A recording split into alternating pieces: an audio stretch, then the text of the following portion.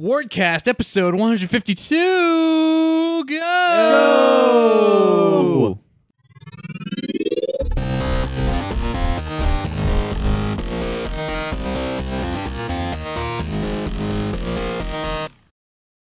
I'm Del Vento, and today I'm rejoined by Will Blanton. What's up? What's up? And Alex Damrath. Hi. Hey, Alex drove over here in his newly reacquired car. Hey. So We don't have to get into you this. don't have to get into how your car got towed. So No. you made it 40 minutes later than, Yeah. and we moved the timestamp up for this recording because it's your birthday. And is that too? Happy birthday? It's a whole lot happening. Wait, actually, someone introduced me to. I mean, obviously these exist before, but someone introduced me into a very nicely designed air horn app. Oh, good. There you go. Oh, but there's a couple other sounds you can use, like Oh, that's There you go. good. Happy birthday. You're going to use that a lot. Alex's car got towed. Yes. I wonder if any of that picked up. You'll find out, I guess. Or just like throw it in. Just replace it all with mountain lion screams. Yeah. Go on some free stock sound effect websites and That stuff's always such a pain. Trying to find good Mhm. free audio. Oh yeah, trust me. I like working on audio in my games because it's like one of the few things you can do like really bumps it up to the next level.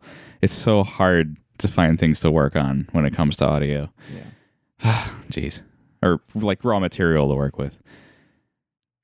Yeah, I'm sure that all of us have experienced that that struggle in a game jam. Mm-hmm. You'd think there'd be lots of free, really high quality chicken sounds, but you'd be wrong. I think like at least the last 2 years or so, I keep having to opt out of audio if I do compo just because I'm not making any of my audio. Yeah. I'm finding it. I'm sort of rehashing it. I mean, I guess Pizza-Matic was mostly all original. What'd you make that in? The game or the music? The audio. The BFXR for the sound effects, and then the music was. I think I told you guys I like found a YouTube video of like really cheesy Italian restaurant music. So I downloaded that, and like if you download an MP3 from YouTube, you're already getting some level of bit crush. And then I threw it into like 3 separate bit crushers after that. That's all right. So it just like came that. out super crappy, and I was like, "It's perfect. It's everything I want it to be." Yeah. Yeah, so we're back. Back from PAX West. I'm so tired. Dylan's actually falling asleep in front of his mic right now. That was a lot of traveling I just did. I'm still not. I think the jet lag this time around was better because I didn't spend a whole week on the West Coast. But yeah, I flew back on Tuesday and got back in like 6 o'clock in the evening on Tuesday after PAX West, and I was like, I'm gonna go to bed. I'm gonna get a full night of sleep, and I'm gonna be right as rain. I'm gonna be ready to go to work tomorrow. And I woke up. I went to bed at like 8:30. Woke up at like 6 or something, and I felt fine. And then like an hour and a half later, I was like, I'm going back to bed. I'm feeling drowsy just thinking about that. Yeah. About cross-continental travel. Yeah. Yeah. But yeah, PAX West was fun, guys. I hear. Yeah.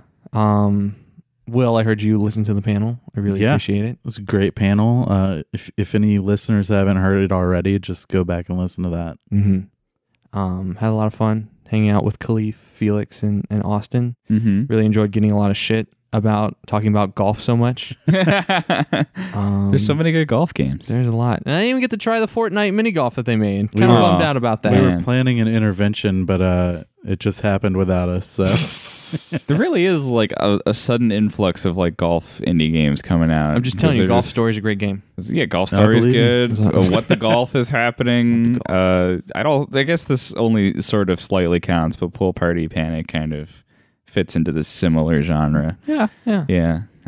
But using golf as like a recurring theme. I'm I don't- okay with it. Yeah, it's coming up more often than you'd expect. I mean, it's no tennis. No tennis. Golf's pretty good in video game form. In real life, can't stand golf. Have you played golf? I've played the miniaturized version of golf.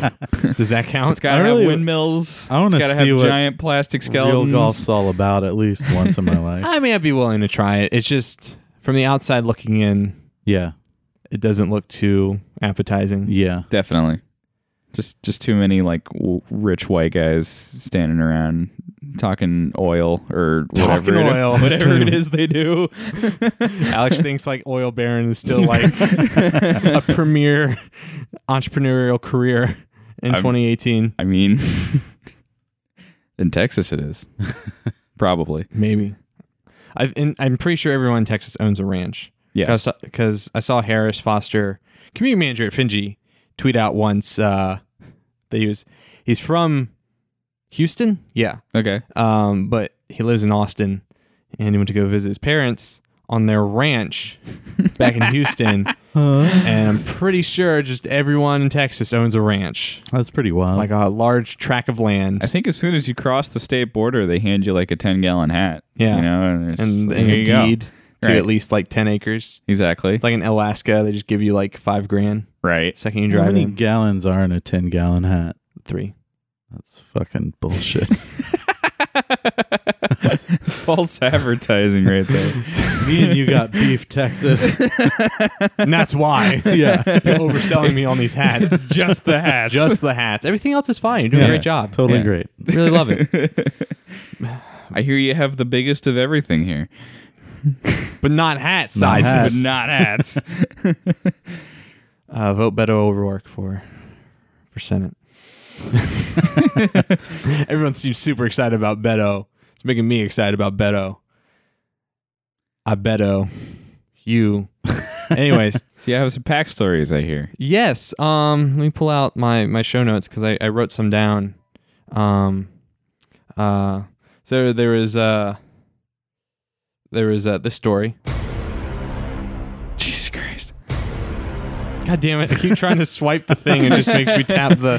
Why would you make a circular button in the middle of the screen if tapping anywhere on the screen still activates the noise?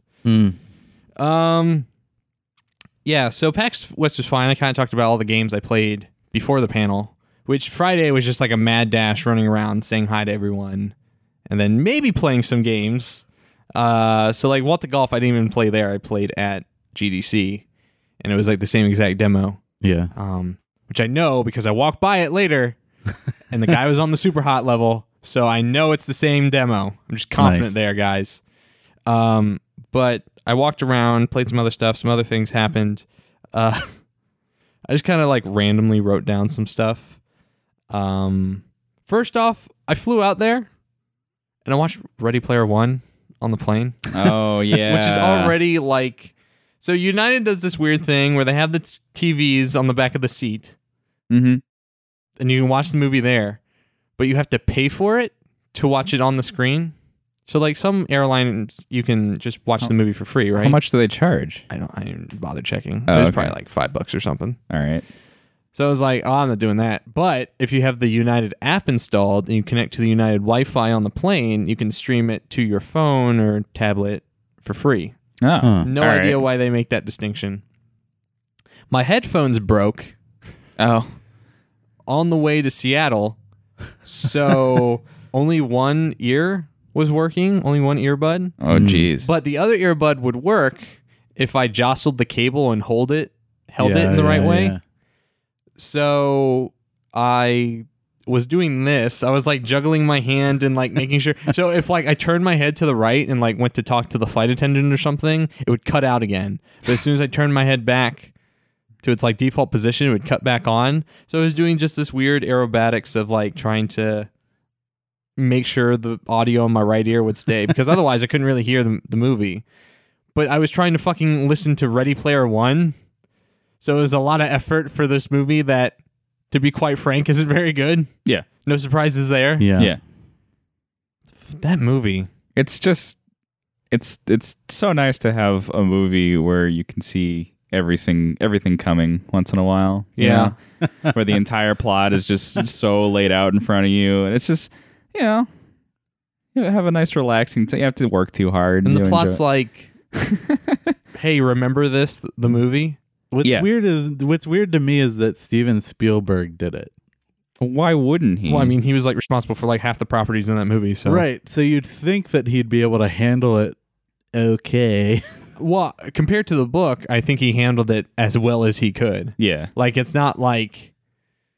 So in the book, they have all these passages where it's like a single page of just like vomiting 80s references. Yeah. The book is really just like a documentary on video games and culture from that era, but they didn't want to write it as like a... It's a documentary on sad nonfiction. fandom is what it is. Kind of, yeah. It's like the epitome of like, hey, what if I just took my entire personality and like placed all the value of my self-worth into what references I knew. I remember reading it and enjoying it kind of for what it was, just getting to sort of read about Atari trivia. Well, I'm sure it's a fun popcorn movie like that's or book. Definitely what it is. And I sort of respected it for like, oh, cool, it's going to like bring some of that, I guess, more into the public eye. The movie doesn't do any of that. It sort of kind of does. Well, there's that one scene where like the main dude and the love interest are like just regurgitating factoids about the creator back to one another. Yeah. It's like, what was his favorite Spielberg movie or whatever? Or what is his favorite like 80s cartoon? And I was like, what the fuck is happening?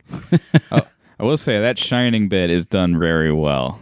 Just like the CGI. Yeah, I was like on a craft level, on a technical level, like that entire scene was like, whoa. Yeah, are they actually in the set? It was interesting. Yeah. But it was still like another thing of like the entire value of this movie is based on how many of these other things you've consumed, these other better things. Right. Like, yeah. I just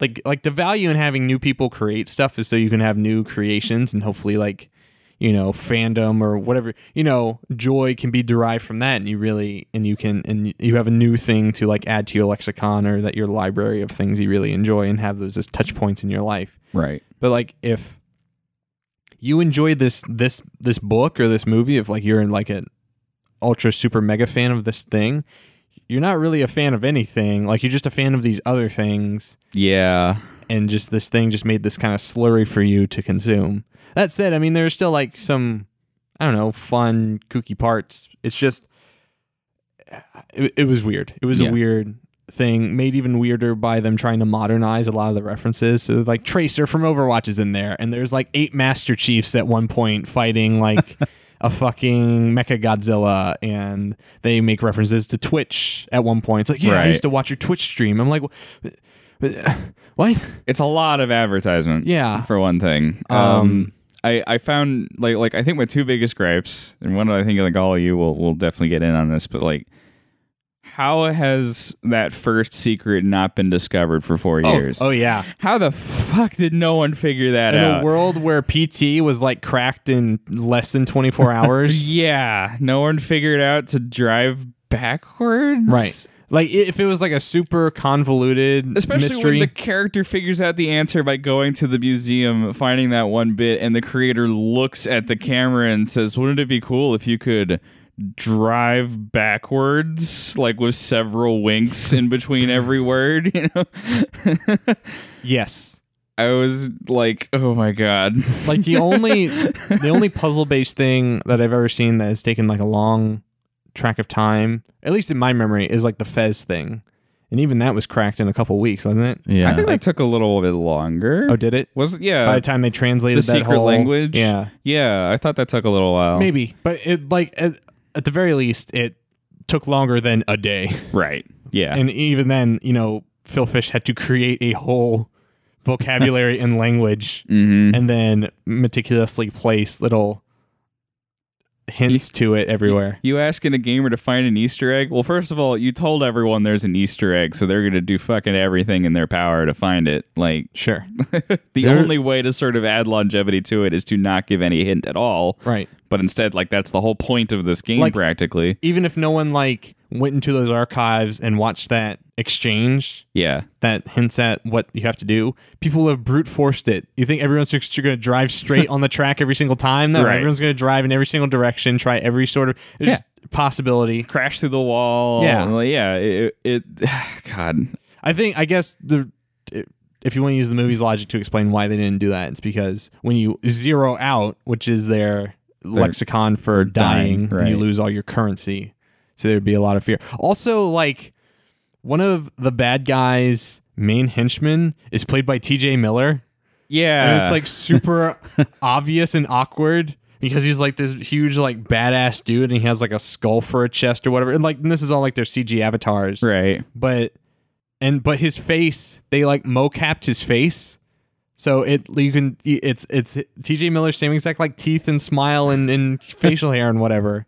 And then some other features they changed. Wasn't he like a blue demon kind of looking guy? Yeah, but he still had he had very similar facial features to him. I don't know did if he was not actually note that. He had I like a mean, dark gray kind of skin tone with like a hooded cloak on his head all the time and stuff. It was weird because like, I love T.J. Miller. I just for some reason didn't notice that. T.J. Miller's got some kind of gross shit going on. But Oh yeah, I mean, did you hear I remember like hearing about the whole bomb threat thing and like, God damn it, TJ. But like someone pointed out that apparently like a year ago he had like a massive head injury. Oh really? And since then has been like really erratic apparently. Huh. Like something's Well, I was talking about his sexual harassment or assault accusations. Oh, I didn't even hear about that. Yeah. Okay. I Well, don't that's know the also specifics, gross. but yeah. Yeah. All right. But yeah, it was very weird because like it's TJ Miller's brand of humor in the middle of the semi like serious scene.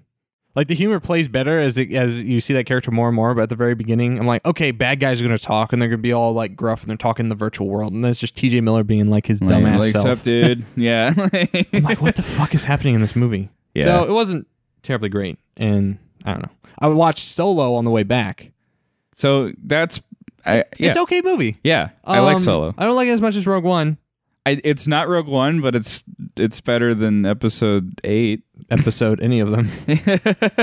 I definitely the Star Wars stories are like coming up to be like, okay, I'm really excited for these when they come out now. So what's weird is that I started watching that movie starting at the last heist, right?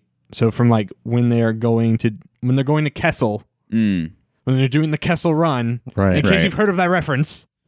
Well, That's another thing that bothered me about this movie. It's like they shoehorned like every backstory reference into this thing. It's like, how did I meet Chewbacca? Hey, did Han shoot first? Hey, is the Kessel Run?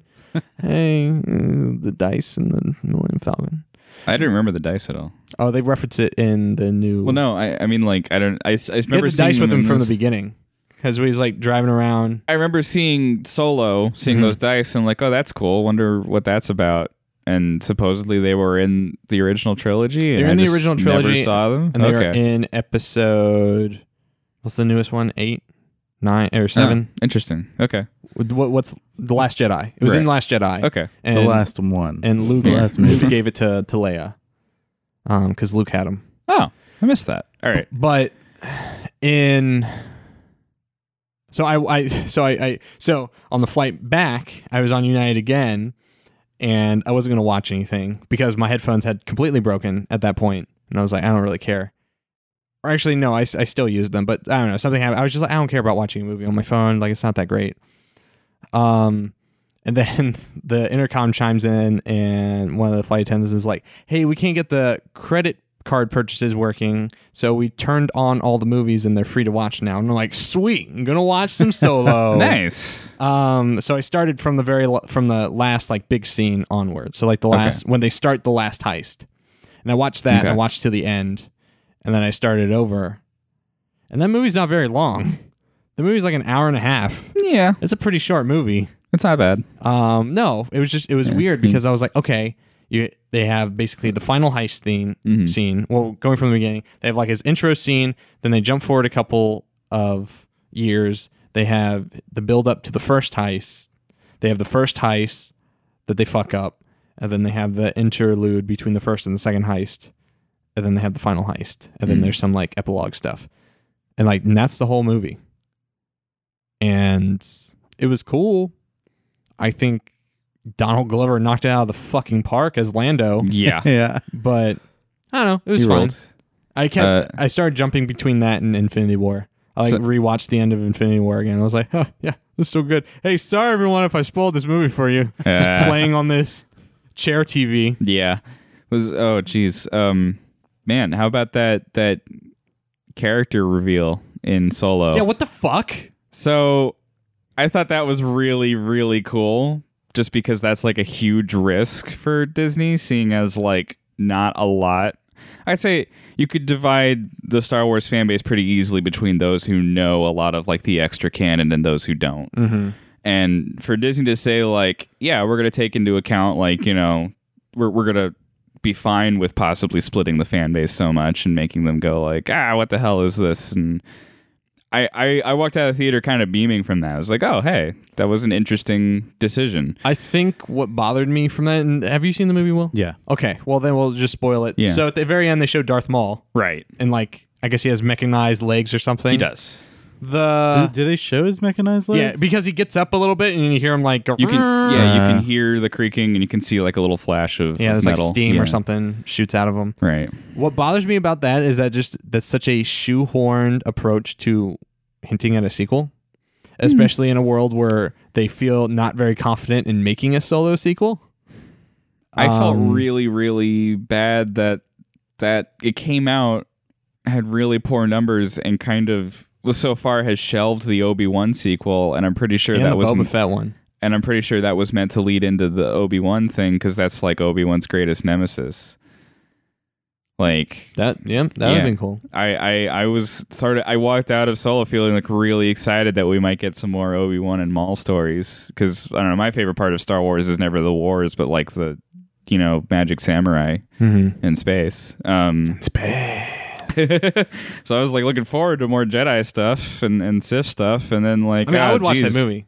Yeah, especially if they brought back Ewan McGregor. I watched the fuck out of that. Yeah. Ewan McGregor like castawaying it up on fucking Tatooine. I would watch the shit out of that. And he's said he's absolutely down to do it. Like every single time it's brought up to him, he's like, yeah, absolutely, totally. I would 100% do it. They just haven't come to me yet. And yeah. I mean, I'm sure Disney treats that stuff like they trust the Marvel stuff. They just have them sign an NDA and sign all their rights away. Yeah, So that's they have right. someone Yeah. new play Darth Maul? No, it's same guy as last time. Is it? Because he's not like an Ray actor, Park. right? Like he's a pretty bad actor. Well, Is he really? So in episode 1, he was the stunt coordinator. In Phantom Menace, it was like the guy who trained the rest of the actors. Really? Yeah, he was like And- just super good at jumping around real nice. And he was voiced by someone else. Oh, But really? Ray Parker, the stunt coordinator, grew into acting from that role. Oh, cool. That's He cool. had a small role in Guardians of the Galaxy 1. Who do you play? He's the guy. This is a small scene between him and John C. Reilly. They're the guards. Oh, Yeah, he's the one who says, "What a bunch of a-holes." Okay. And, like he's flying the ship and dies later. Yeah. So that's Ray Park. And he's coming back. Like he's actually going to be fully like voicing and playing Darth Maul. Well, he did in He might. Solo, He and might be hopefully playing might more. be in like a future. Yeah, I don't know. I would like. and voiced him in the animated series, which is what gives you the whole story of how he came back. Well, I know that like the first episode 1, I like rewatched it not too recently, but it struck me as how much weight they wanted to give Darth Maul and how much just didn't feel like was there. Well, he's like that silent, like Yeah, but like angry presence. I mean, I think that the character Phantom itself Menace, isn't really an if you issue. will. I think that like maybe the acting and the cinematography just didn't. Yes. He never Yeah. felt scary to Sure. me. Yes. Oh, Even yeah. like when I first watched it or whatever. Because it was absolutely a children's movie. I mean, it was. Like- Well, I mean, I was a kid, In so it was a Solo- little intimidating to In me. Solo, though, I felt like that cameo. I was like, "Oh shit, I care about Darth Maul right now." Yeah. Like I've never been like I've watched a little bit of the cartoons or whatever. I'm not about to be one of those Star Wars fans who tells people who've like seen just the movies to go watch Clone Wars. But Clone Wars is really good. Like the CG Clone Wars. The 2D one's way better. Yeah. But the CG one's got it, like, grew into its own thing and started to tell some pretty serious stories that fit very well into the lore. Okay. And so the arc where Darth Maul comes back, and you sort of learn how he comes back and what he does with his newfound lease on life, which makes it sound like a really fun, comedy adventure with Darth Maul's got a new lease on life, and he's going out and making the most of it. Tuesdays on CBS. Yeah. I'm glad they address it at least somewhere. Yeah. That what happened to him. Cause I was like, dude, you were cut in half and thrown down a fucking hole. Like to not spoil too much, I found it really cool that he basically, because it's magic. There's lots of magic in Star Wars. Essentially, the Sith get their power from hate. Darth Maul is so absolutely fucking livid that he lost to a freaking Padawan that he essentially keeps himself alive through his own anger and hatred towards Obi-Wan. Like they find him essentially writhing in a hole, like a cave made out of scrap, and he's just like screaming constantly until they like drag him out of there, and they do some. There's like witches on his home planet that like bring his mind back from the brink. But yeah, that's a lot of Star Wars talk that kind of interrupted all of your PAX talk. That's fine. Not a big deal. All right. What cool happened? God, the Touch ID does not recognize your fingerprint. Shut up. I don't know. Yeah, I mean, I walked around a bunch, played some stuff. Let me just go through some of the stuff. So, all right. So, thank you, Anya Combs of Kickstarter. We had her on recently. She was awesome. We hung out a bunch. So, funny thing, if you know a lot of devs at PAX, you can't really hang out with them during the day because, lo and behold, they're running their booths. Mm-hmm. So, Anya and I walked around a bunch and tried a bunch of different things. We were walking through, so the PAX West is weird, right? So PAX East is like a big box. Right. Boston Convention Center is just a large rectangle that everything's in. There's just a giant single show floor and everything goes in there. And then there are different floors on the perimeter that house all the panel rooms. And the concert hall is like on the very top of the building, on its own separate floor by itself. So it's relatively easy to navigate. Like you know everything's in the same place. You know where all the panels are. They're all on the outside. Pretty easy to get around. PAX West, the convention center. First off, the first 3 floors are like a fucking mall. Like no joke. Like long hallways with stores and rooms on the side, and there's like walkways over top on the second and third floors, and they all like look down like mezzanines into the bottom floor, like an atrium kind of look, and there's elevators or escalators going up each one. It was fucking weird. And that's where they throw all the tabletop shit, and there's always like a group play Jackbox like game going on, and that was all there.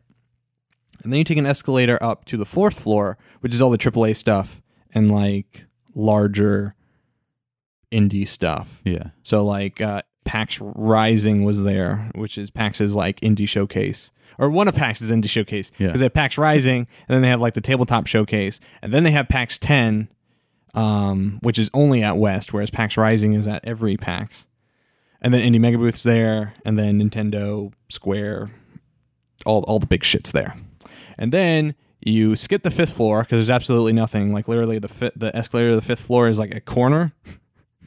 And it's just like probably a bunch of like executive meeting rooms and stuff.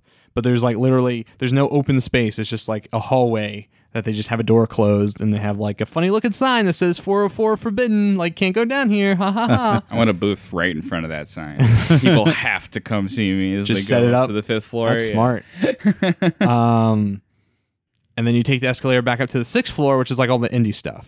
And more than that, but like it's a lot of indies and a lot of like random shops and stuff. So like I think Fan Gamer's up there, and then Finji Vlambeer is up there. The PAX 10 is up there. Fellow Travelers up there. A bunch of New Blood is actually a part of Playground now.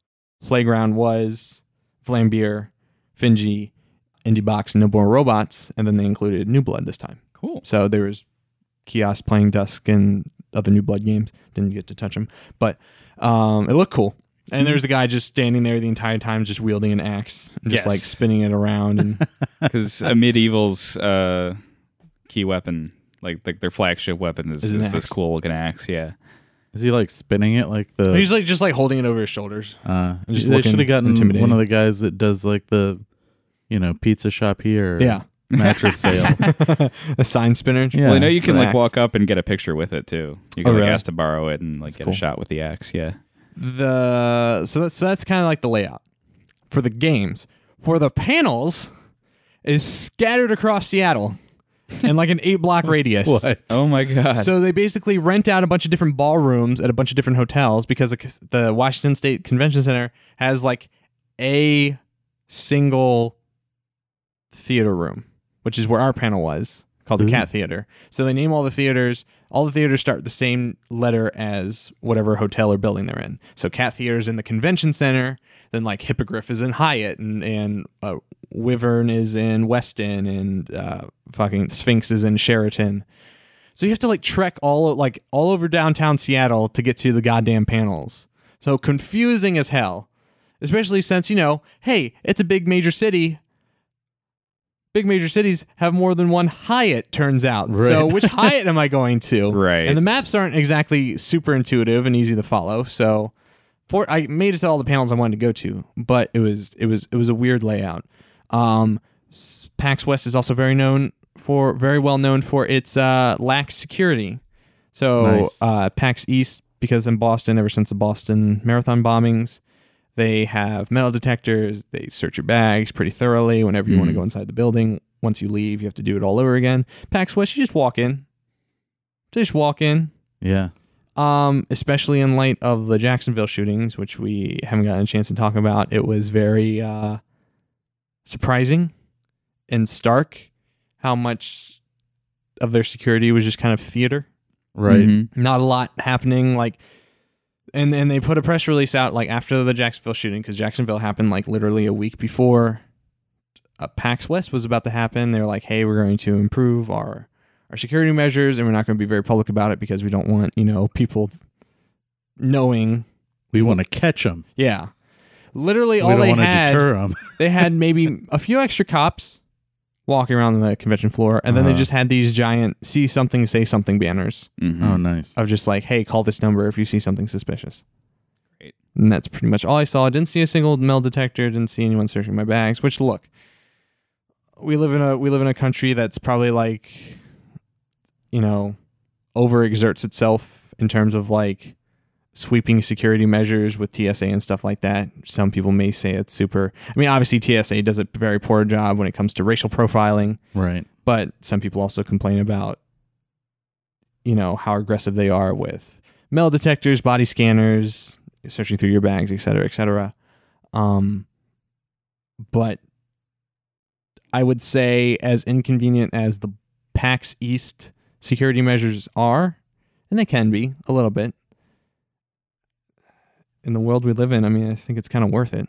Mhm. I'd rather have that than someone having a firearm, Yeah. even a firearm they're not intending of using against people Right. walking around a show floor. Yep. I mean, they've stopped Mason to take out his knife. Right. They wouldn't let him bring a pocket knife in to PAX East. And I don't know. I'd like to see at least a little bit more. But so when they said they had extra measures, I did not see them. Mhm. Right. Maybe there was just stuff happening behind the scenes I just wasn't privy to, but at least from my perspective, didn't see much. But so we're walking around the show floor. Me and Anya walked around a couple times together on separate days. And at this point, I think it was I want to say it was Saturday or Sunday. I hadn't played Untitled Goose Game yet, which I really wanted to. That was I had a long list of games I wanted to play, and obviously I kind of wanted to play a lot of them before our panel. Obviously, didn't really get the chance to, Yeah. but I wanted to. There were a few. It's I really want to play this. So Untitled Goose Game was in two places. It had its own booth at the Panic booth, because Panic is now publishing it. And they published Firewatch. It was also at the Nintendo booth, because Nintendo just had a Direct where they announced a bunch of new indies, and Untitled Goose Game was one of those said indies. So Anya and I are walking past the Nintendo booth, and this is the first time I've like glanced at it, and I'm like, oh, they have like Untitled Goose Game has a kiosk you can play, and Diablo 3 is in the indie section for some reason. Yeah. And a bunch of other games, and then they had like a whole wall dedicated to like Super Mario Party and Smash Brothers. So we're walking past it, and the line is like comes out of the booth, goes around like two sides of the booth, and then hits a wall, and then just goes along the side of the wall, and then it's like capped. I was like, oh man, I'd really like to try some of these games, but whatever, not gonna get a chance to. We run to Kirk Scott, who is one of the managers of like their kind of third-party development support, specifically indies. He was actually the person that ran the last Nindy Direct. And he runs into us, and he knows Anya. He's like, hey, Anya, how you doing? They hugged or whatever, we're chatting. And we're both like, oh man, booth looks great. It's like all these games look great. And Kirk's like, thanks. Do you want to get in? I was like, yeah. So he lets us in. He's like, yeah, they're with me. And then we come in, and I'm like, oh man. Oh man, oh man, oh man, oh man, oh man. So I played some Untitled Goose Game, which is really fun, guys. Yeah. I don't know. Do you guys know anyone that's on that game? Anyone No. that's working on that team? House, the developer. But I mean, it's like it's a goose stealth game where you go around this garden and you want to complete these objectives. And so there's like a to-do list that comes up, and some of them are like, progression sensitive. So it's like when you first start the demo, you're on a pond and you swim off the pond, and then there's a gate to the garden, and the gate's locked. And so the first objective is unlock the gate. And the way you do that is that you so the goose can sneak, it can run, it can honk, and it can grab stuff with its mouth. And that's basically like the only interactions it has. Okay. And so you start like just grabbing at stuff with your mouth and just see what the interactions do. And there's like a hose tied to like a spigot. And you turn the spigot and the water goes through the hose, and the hose goes over like the little brick wall into the garden.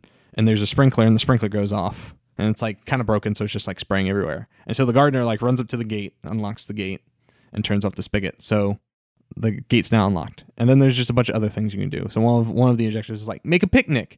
So there's like a laid picnic blanket on the ground, and you have to put a bunch of food on it. So there's like a picnic basket somewhere, and then like a sandwich and an apple, and all that stuff is like sitting on a park bench. So you just drag it over there and you put it on the blanket. Some of the other stuff is like actual produce. So there's like, it says put a carrot on the blanket.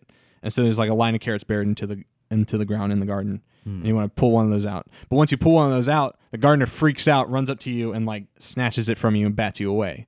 So the goal is to either like sneak around the gardener or distract the gardener. And you can do that by stealing his keys, because he always has a key ring on him. So you can snatch it from him, and then you run away. And because the keys are really light and everything has weight, you can run away really fast, and then like throw him somewhere, and while he's distracted picking him up and then walking back to the garden, you can grab the carrot and run back. Nice. And then one of the foods you have to put on the blanket is a pumpkin, and the pumpkin's really heavy, so like the goose is like struggling to drag this pumpkin across the garden. This goose needs an entire pumpkin for its lunch. For its picnic. That's perfect. So it's just funny stuff like that, and you can just randomly honk at any time, so you just be running around the garden like, I love it. It's a cutesy, fun game. And there's a great like jazz piano that starts building once the demo starts ending, so it starts ticking down from like 60 seconds once you have a minute left, and it's just like this great jazz piano, like Billy Joel-esque like thing. It's just this guy just going at it on the piano, like, and then it starts building up more and more until like the timer goes out, and then it circle wipes onto the goose, and then that's the end of the demo. But that was really fun. And then I went and played Pokemon Let's Go Eevee. Okay. Because they had two kiosks on the indie side for some reason over there. And so there was like 3 or 4 terminals, and they all had the Pokeball Plus. And it's fun. Yeah. It's a great like industrial design. Mm-hmm. So you hold it like, you kind of cup it in your hand, and there's like a ring like attachment to it. So so there's a wrist strap, and then there's a ring attachment that you put through like your ring finger. Okay. And that's how you hold the Pokeball. Okay. And the Pokeball faces up out of your palm, and there's the B button is just like this huge button on the roof of the Pokeball that's like flush with it. Yeah. So you kind of click that in, and then the actual like Pokeball button on the surface of the Pokeball is the joystick, Right. and then also the A button when you click it in. So it just feels so you walk around with that, and then you click A to like interact with trainers and stuff. And it's the Pokemon Go mechanic, so you throw the Pokeball when the circle closes. And I mean, it's fun. It's a fun game to tool around, and the battles play out just like they do in any other Pokemon game. The demo's in like Viridian Forest, so you just play just kind of a repeat of Viridian Forest, and the bug catchers are all there, and you fight them. Mm-hmm. What's really weird though is that instead of you walking through tall grass and randomly encountering a Pokemon, all the Pokemon are on screen. Right. So you just look at the grass, and there's just like a shit ton of Metapods and Weedles and Rattatas and Pikachus just like scurrying about. Well, not the Metapod, because the Metapod's just a Chrysalis. But yeah. and so you just walk up to them. And you're like, oh, I want a Pidgey. So you just walk up to the Pidgey and capture the Pidgey. Or you walk up to the Weedle. But it's fun. Yeah. And Eevee sits on your head, because I guess that's what Eevee does. That's what it's got to do. Yeah, that's what Eevee gotta do. What Eevee gotta do. Mm-hmm. But yeah, it was fun.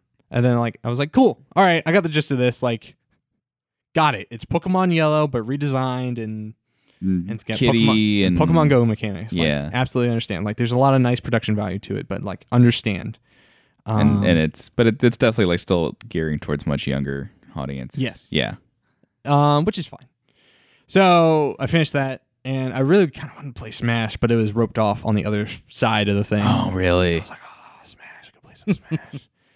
But that was it. And so Anya and I walked out after that, and we start walking out of the entrance exit, and the lady that let us in, she's like, "You done? Like, really?" And I was like, "Yeah, like kind of saw what I wanted to see. Like, sorry I didn't stop and play sorry I didn't play the new No More Heroes demo or whatever, but I mean, played what I wanted to play."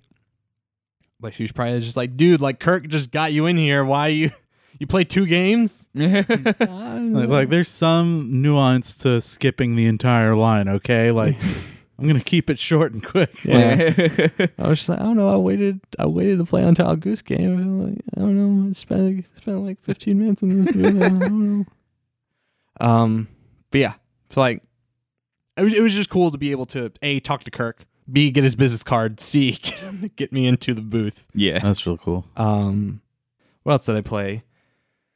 Or what else did I see at the very least? All right, so Devolver dropped their new game.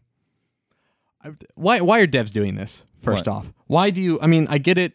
If press aren't at the show, or players aren't at the show, you announce a new game, and they're like, "Oh, awesome, new Devolver or Vlambeer game, cool." But if you're at the show, you're not fucking paying attention to social media. Yeah. So I wouldn't have known about Gato Roboto if you guys hadn't told me about it. Oh. Which I didn't play. Okay. But I talked to those devs a lot. So Devolver had a Messenger launch party that weekend at the Hard Rock Cafe. Ooh. The coolest joint in town. It was actually a really nice venue because they had like a roof garden bar thing. It was really nice. I can imagine also just sort of like Devolver. Ironically, yeah. I was kind of into it. But they were doing a launch party there. And I talked to 2 of the devs on Gato Roboto for a long time. They're really cool. But Cullen, one of the devs, he was telling me this story. He was like at the kiosk for their game at the Devolver booth. And this guy comes up to him and he's like, "So is this game like Metroid, but with a cat?"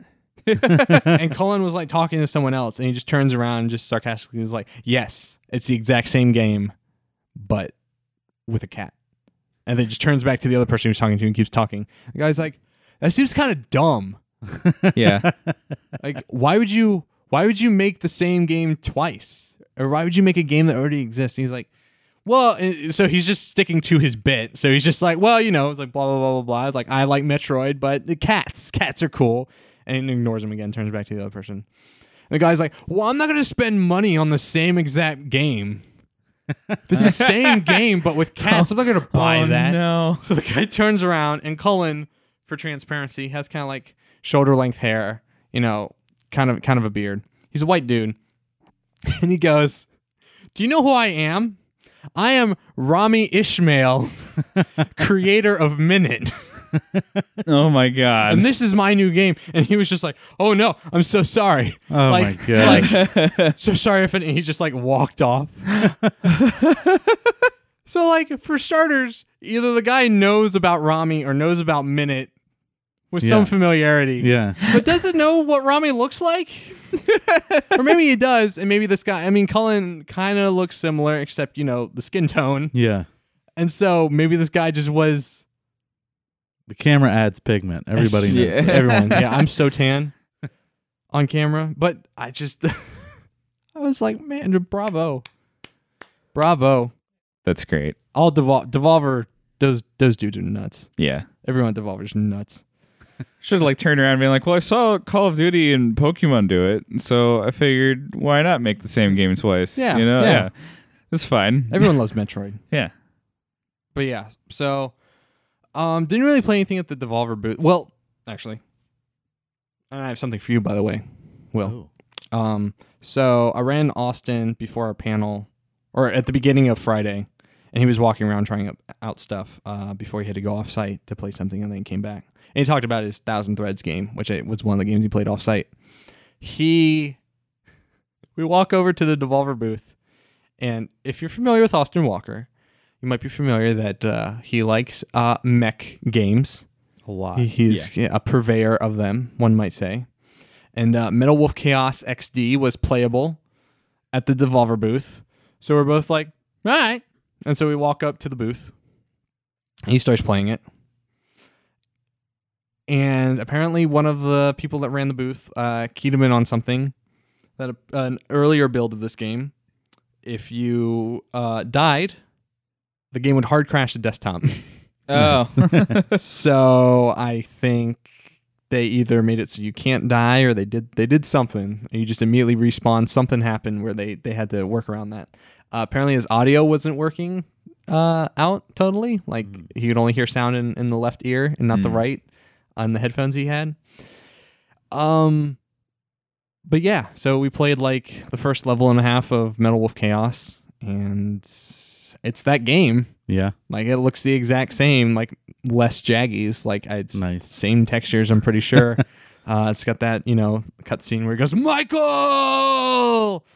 And you're fighting people on the White House lawn and and then like in like the Grand Canyon or wherever. And Oh my gosh. I don't know, Will, if you want to play that exact game, except maybe touched up just a little bit, it's available. I think that's exactly what people wanted. Like not even like a remaster or like a reboot, but just that exact game. Probably. Yeah. Well, it never came to the West, right? Right. Right. I didn't know that. So it had complete American VO Yep. Mm-hmm. or English VO. Right. No, American. Let's be clear. I speak American. It had complete English voice acting, but never came here. Yeah. So you could import it, and you'd understand it. Like all the subtitles were in Japanese, but you just listen to the voice acting. It was all English dubbed. That's weird. That's really weird. And it's a From game. But I got you a President of the United States seal button because they had a shit ton of them there. All right. That's so I was like, good. Will Blanton needs one of Pretty these. psyched. It's not huge. It's not one of these 5-inch diameter It's not buttons. an 8-inch button, but Not a foot long button. I'll deal with it. it's okay. I'll settle. But yeah, I was really looking forward to like a 24-inch button. I really wish I wasn't here right now. But yeah, so I played. Well, I didn't play that. I watched Austin play it, and him and Patrick went off site, and they came back, and I was walking around the Indie Mega booth, and I ran into Patrick again, and he was like, "Have you played The Quiet Man?" I was like, "I have not played The Quiet Man." Square Enix's new FMV game. Yeah. And he's like, boy, let me tell you. So if you've listened to Giant Bomb or Waypoint this week already or last week, you're probably already familiar with the story of The Quiet Man. But Patrick came up to me and had to tell me about this game.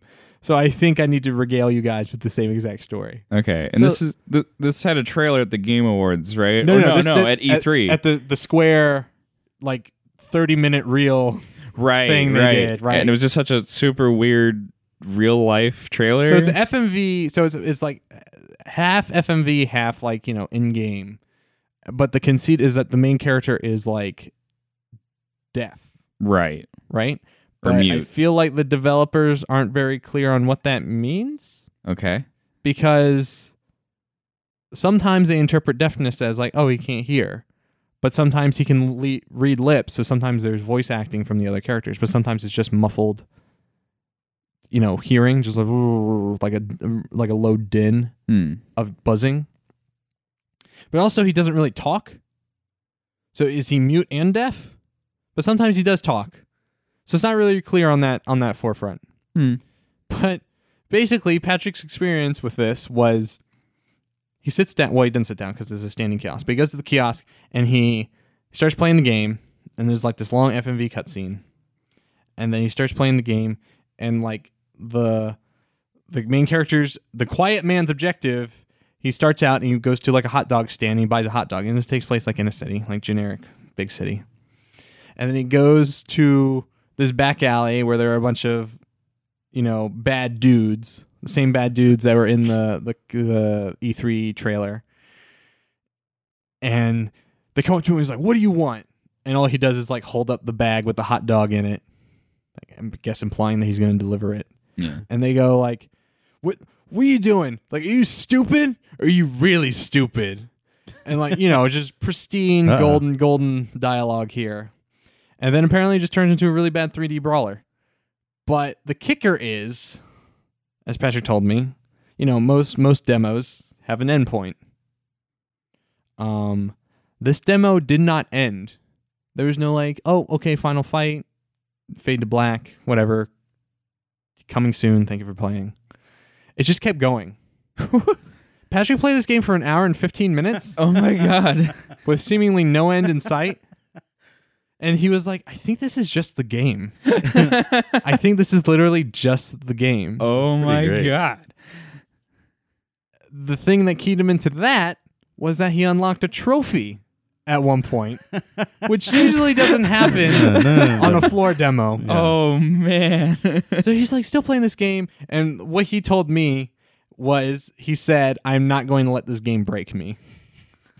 I'm going to see myself through this game and come out the other side unbroken and unbowed." And so he just kept playing this game. And I think at one point, one of the people that was helping run the Square Enix booth noticed that he was looking really confused, and like maybe they saw the trophy pop up or something. So this woman walks up to him and goes, "Thank you for playing, sir, but I believe your 15 minutes are up." An hour and 15 minutes after starting this, what he told me, one of the worst demos he has ever played. Oh my God. Which is a lot coming from a guy who has worked on this in this industry since he was 14. That's like that's a lot of commitment. Yeah. And so he told me about that. And then later I was staying in line for one of the Pat Bear panels. And I brought it up. I was staying in line with Mello, who's a composer, and we were talking about it. And this guy overhears us, and he turns around and he's like, "I was the guy playing the kiosk next to Patrick as he was playing it." And after we both finished, I approached him and I was like, "Do we need to talk about what just happened to us?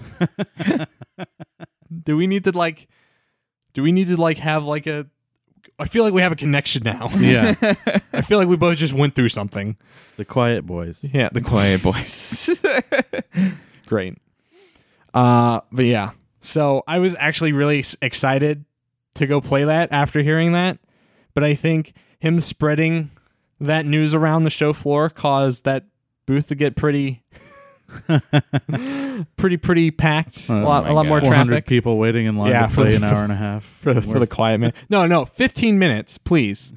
Yeah. But yeah, it's definitely a 15-minute demo. Definitely.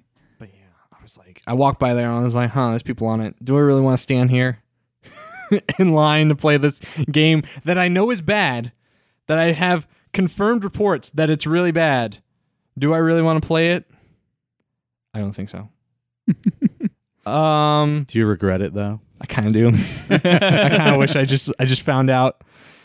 I found out for myself. Really quickly, some other stuff I played. I played Samurai Gun 2. Yes. Nice. Is fantastic. Yeah. It is very good. I'm very excited it's coming to Switch. I'm so excited, dude. It's a very good game. That was so far out of left field for me, and like of all like the sleeper hits that I feel like the Switch is gonna have, because I'm looking forward to Killer Queen. Yes, that was part of PAX Rising. I didn't get a chance to play it. I'm looking forward to like a portable version of Skullgirls. Like that's all. I might be remembering this wrong, but weren't you like before the direct being like, I'd be really interested in Samurai Gun on I thought the you Switch? also said that.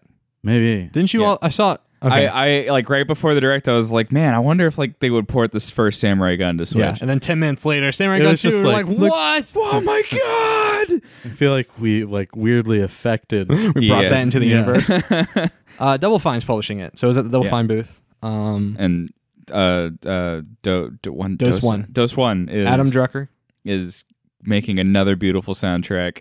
I actually keep listening to that trailer because I just want to hear like the full version of that song. So bad. The first, there's a different rap in the first game soundtrack, Right. And that's all on Bandcamp. Mhm. That's I pretty- have like all of his soundtracks. Yeah. You can buy like all of his music for $60 on Bandcamp. Oh, no kidding. It's like Great Bandcamp feature. ridiculously cheap for a lot of great music for a lot of great games. It's also on Google Play Music. I don't know about like Spotify or like other services. It probably is. So a lot I of just- those independent artists are putting their stuff everywhere. Right. I just got them there. Adam Drucker was also at the Devolver party, so I talked to him a bunch. I mean, we've met before. We talked at that party, and then we talked at PAX South. But I always love talking to him. He's such a cool, eccentric dude. Apparently, him and Anya used to work at Nickelodeon together. Huh. Or Oh, no at, kidding. at a subsidiary of Nickelodeon. I forget what the name of the studio was called, but basically their Flash Games That's studio. So that was really cool to learn. Yeah, I played so at the Double Fine booth. I played that. I played Kids. So basically that little like weird experiment thing with all the black and white silhouette humanoid people. I don't think I've seen that. It's pretty cool. I don't think I've seen anything of that one. It was a IGF nominee. It's a cool little thing. If you Google it, you'll like immediately recognize it. I played Knights and Bikes, which I haven't gotten a chance to play yet, which is really cool.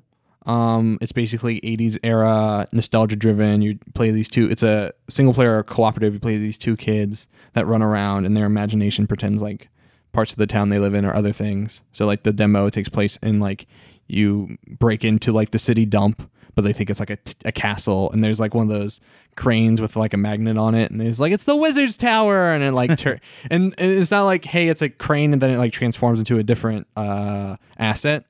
It's still the crane, but then there's like a chalk line drawing of like a crappy wizard's that's pretty tower cute. over top of it, and like a little wizard inside like I'm the into All it. right. the car. Yeah. I'm sold. Muyu is the developer on it. He used to work at Media Molecule, so he's based out of London. Mike Bithel's downstairs neighbor, I believe. Oh yeah. So he was also the programmer on Subsurface Circular. Which interesting story there. Apparently, when they made Quarantine Circular, they basically had to do like very little additional features to that code base because apparently Muyu made it so rock solid. But yeah, play that a little bit with Moo because Moo was there and I didn't have anyone to play it, so I just sat down, started playing it. And Moo was like, well, I have some free time, so I'm going to play this game with you. I was like, cool. It's like, I didn't know it was drop in, drop out. And Moo was like, well, right now the builds only drop in.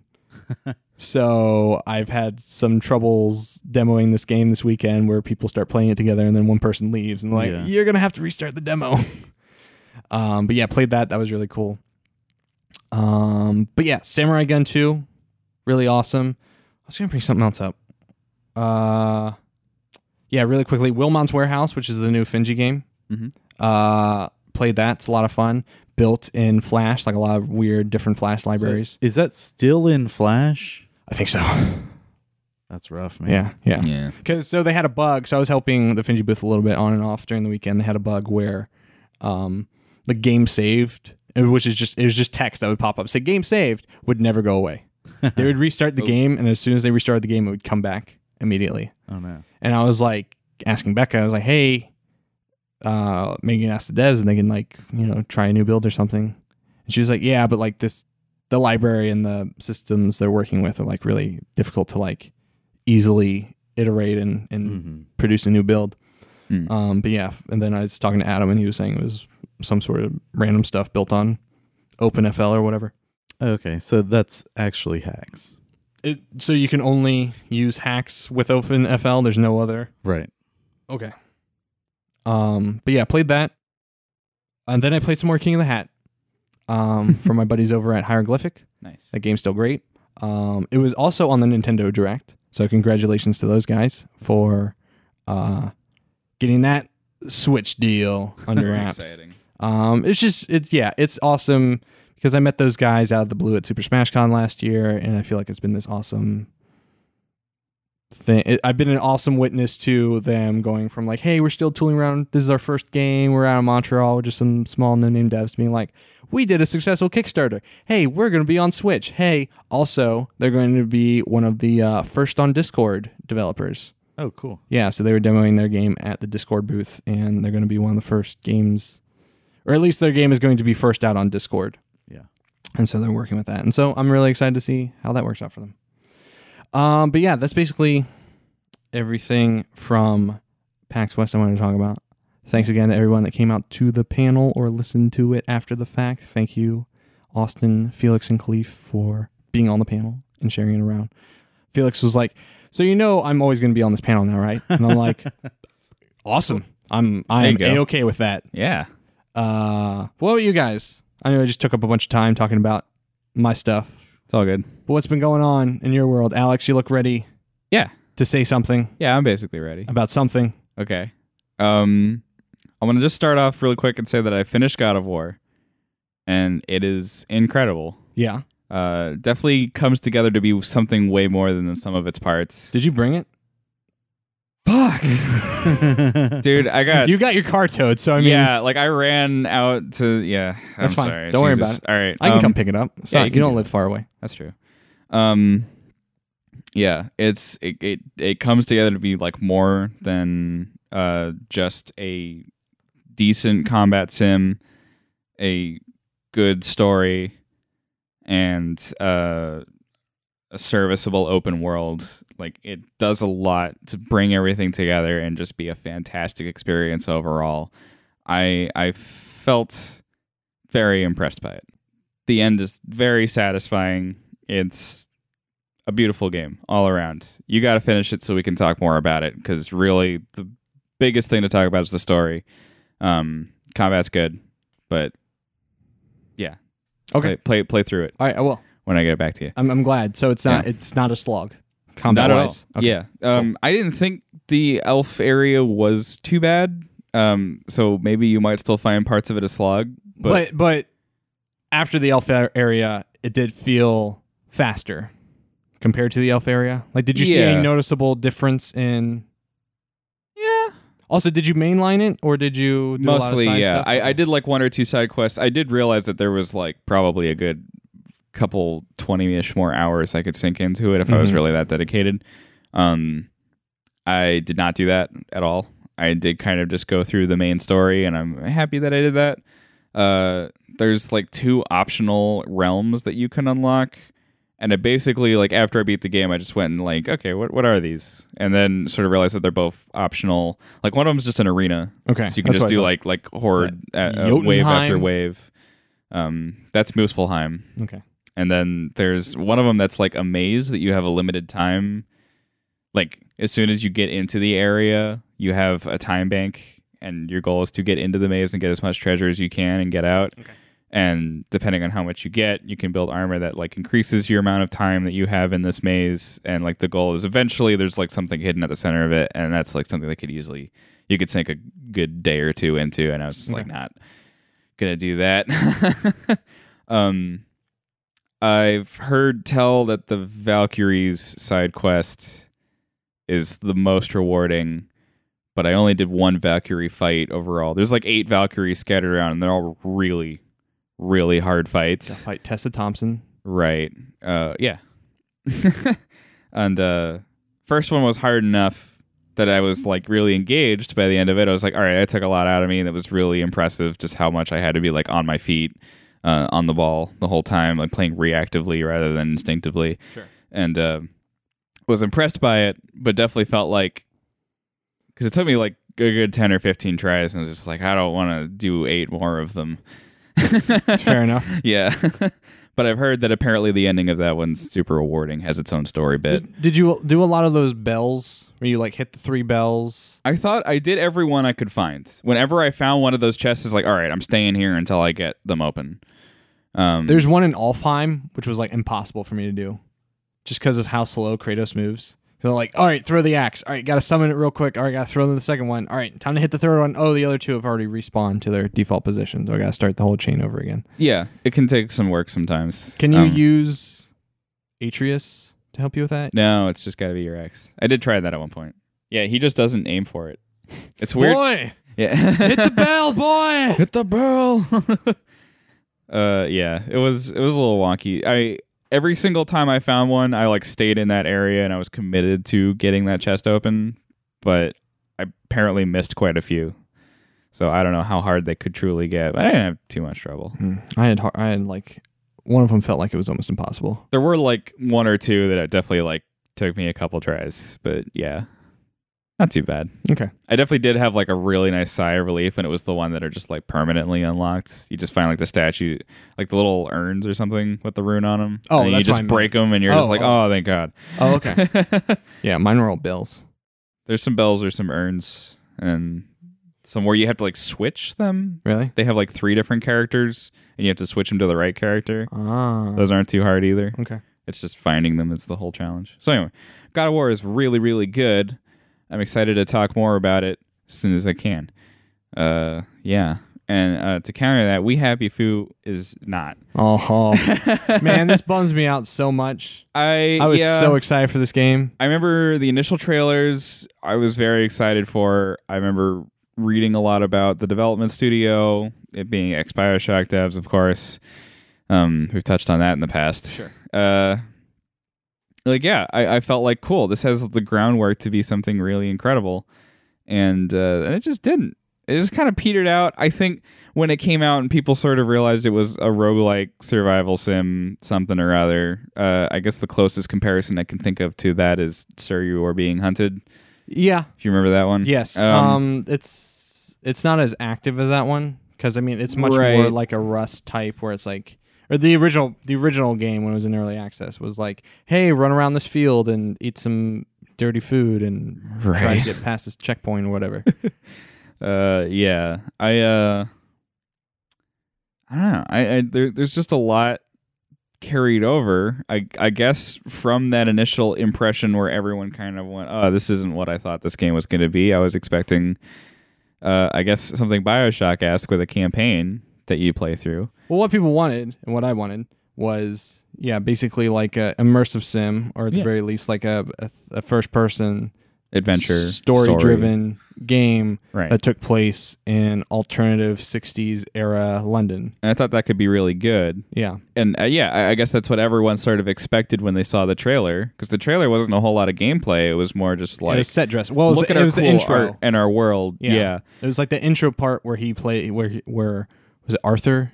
What's the character's name? Harry? Well, no, this is way even before they had characters. Oh, I'm talking about like that one where you play the intro cutscene where he's like the censor and he doesn't take his joy. Right. And like, hey, let's break open the piñata. And then they're all eating the dead rat.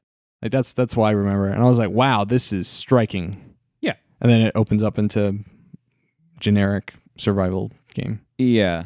But I feel like maybe I just bring this up because I feel like it's definitely chalked up to a lot of not managing expectations very well. A sort of No Man's Sky-esque situation, maybe. Right. But at least, yeah. Yeah, where people were probably wanting one thing and got fed another. In this case, less of there are fewer features than promise. It's more of this is a different game entirely than what I thought this was going to be. And then, I don't know, it feels like they felt like they had to shift gears because of that, create this more story-based adventure, and then I guess work with what they had to kind of shift it in there. Right. I think they just didn't have enough resources to do the story-driven thing justice. Right. And also maybe they just really didn't have a full grasp on what they really want to do with that setting story-wise. Yeah. So how much of it did you play? I got not a lot. Okay. I mean, I spent maybe an evening on it. Also hear it's buggy. Yeah. Also hear it's buggy as hell. I sort of skimmed past it in my blog hot take just because everyone talks about this. But yeah, it's horribly buggy. I couldn't complete a quest without like restarting the entire game because like some guy was supposed to let me into a building and I couldn't be let into the building at all. That's the exact same. Yeah. Was it like the thing where you had to wear the certain article of clothing to be let into the club or whatever it was? That's what Patrick Klepek talked about in his review. Like this guy like straight up wouldn't let him into the building, and then I think at one point he was like under the ground, and then he like reverted a save and he was back, and then he recognized. I don't know if that was it. Maybe. Okay. Yeah, I'm like blanking. It was a little while ago. Because this like came out like late August?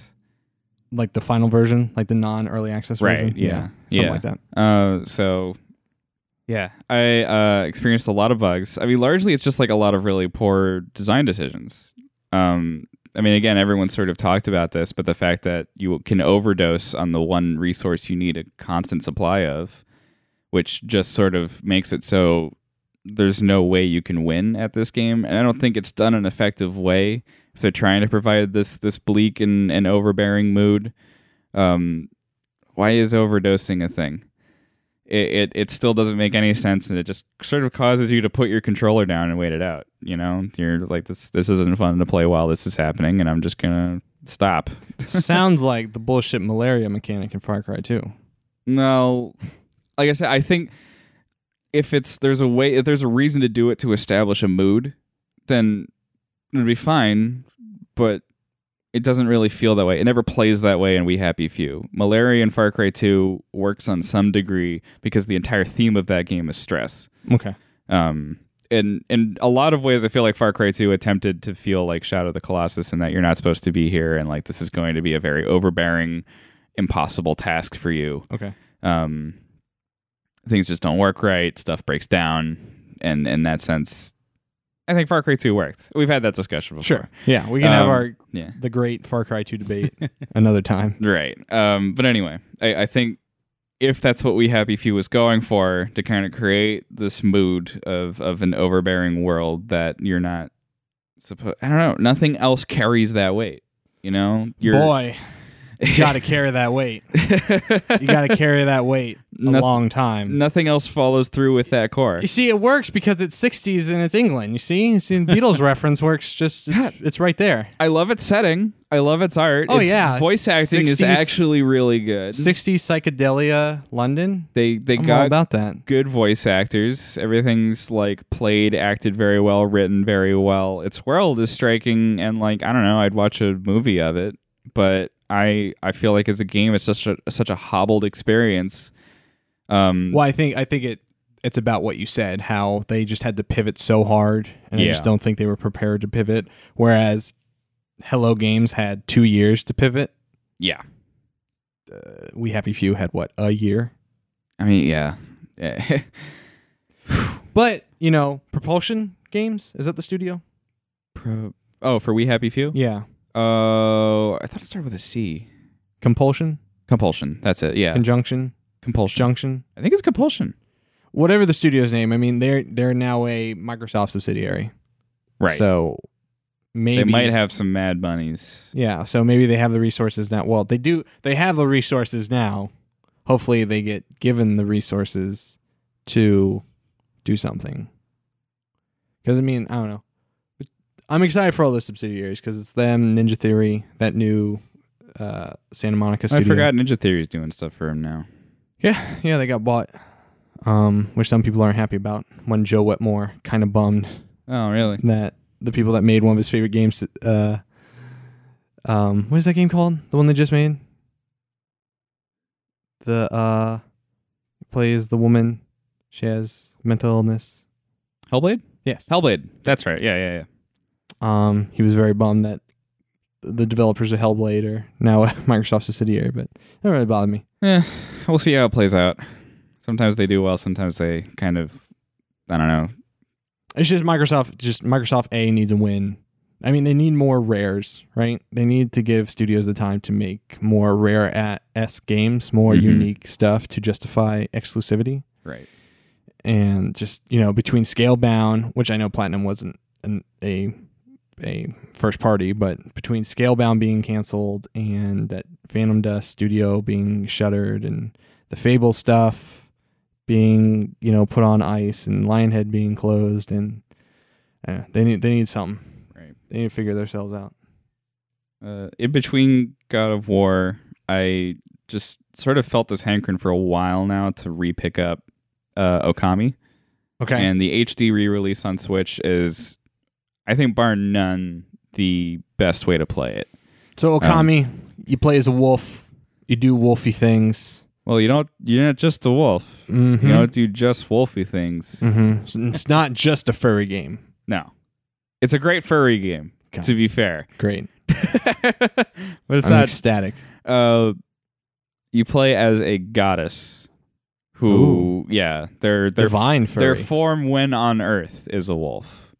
But you are sort of limited to that form, so really all you do is bark and dig and like headbutt into things. But you're also what normal wolves do. Right. But since you're also a goddess, you possess divine powers, and I think the coolest thing about the game is how it interweaves its core mechanic, which is essentially being able to pause the game at any point and turn it into a parchment, essentially. It's great because like what you're seeing suddenly becomes like a piece of paper that tilts and like it's on a desk, and you switch to this view where you have like a paintbrush that you're suddenly drawing on. And so what you draw, depending on what you draw, different symbols do different things. Like you can do a swirl for wind, a circle in the sky brings out the sun. Drawing a line from, say, a torch or a bonfire to other things will like set other things on fire. A single line is a slash. This is how it creates its puzzles. Can you use the touchscreen for this stuff? You can. Okay. So that's why I think the Switch is the definitive version, because you have, like, when it first came out on the PS2, you were confined to using the joystick, which was very slow and awful. On the Wii, could you use the motion controls? My first time playing it was on the Wii, and yes, you can just, as soon as you can sort of snap your wrist to create the line that creates a slash. Very simple, very clean, very effective and intuitive.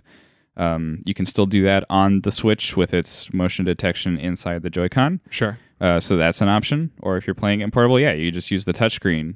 And, I mean, that's a really great way to do it, too.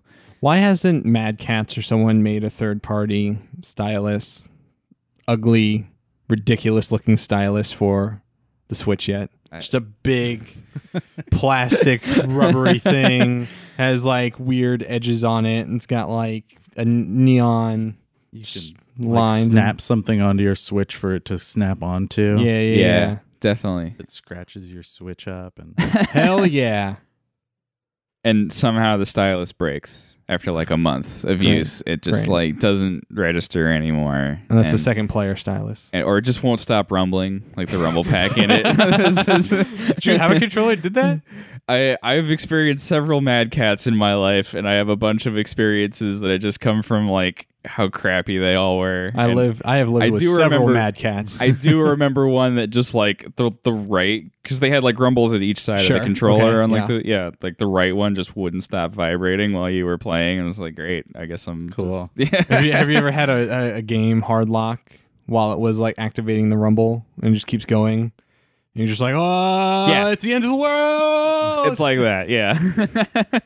It crashes like while it's giving you the force, yeah. So a bunch of my friends, myself included, played Okami on the PS2 when it first came out. And what we experienced was that it was so much better with the analog stick than the motion controls. On PS2?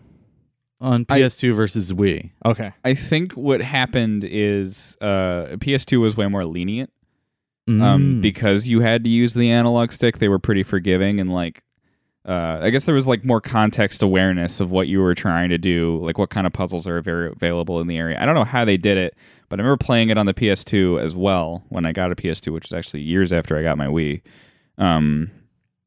and feeling like it was easier to pull things off than I remember. Oh. Also, everyone that owned a Wii had huge, what's it called? When you fall in love with your kidnapper, Oh yeah, Stockholm syndrome. I motion control. never felt like I had problems with the motion controls. I don't know. Maybe There it it is is the right there. Stockholm syndrome. Yeah. I never had problems with. My Wii treated me okay.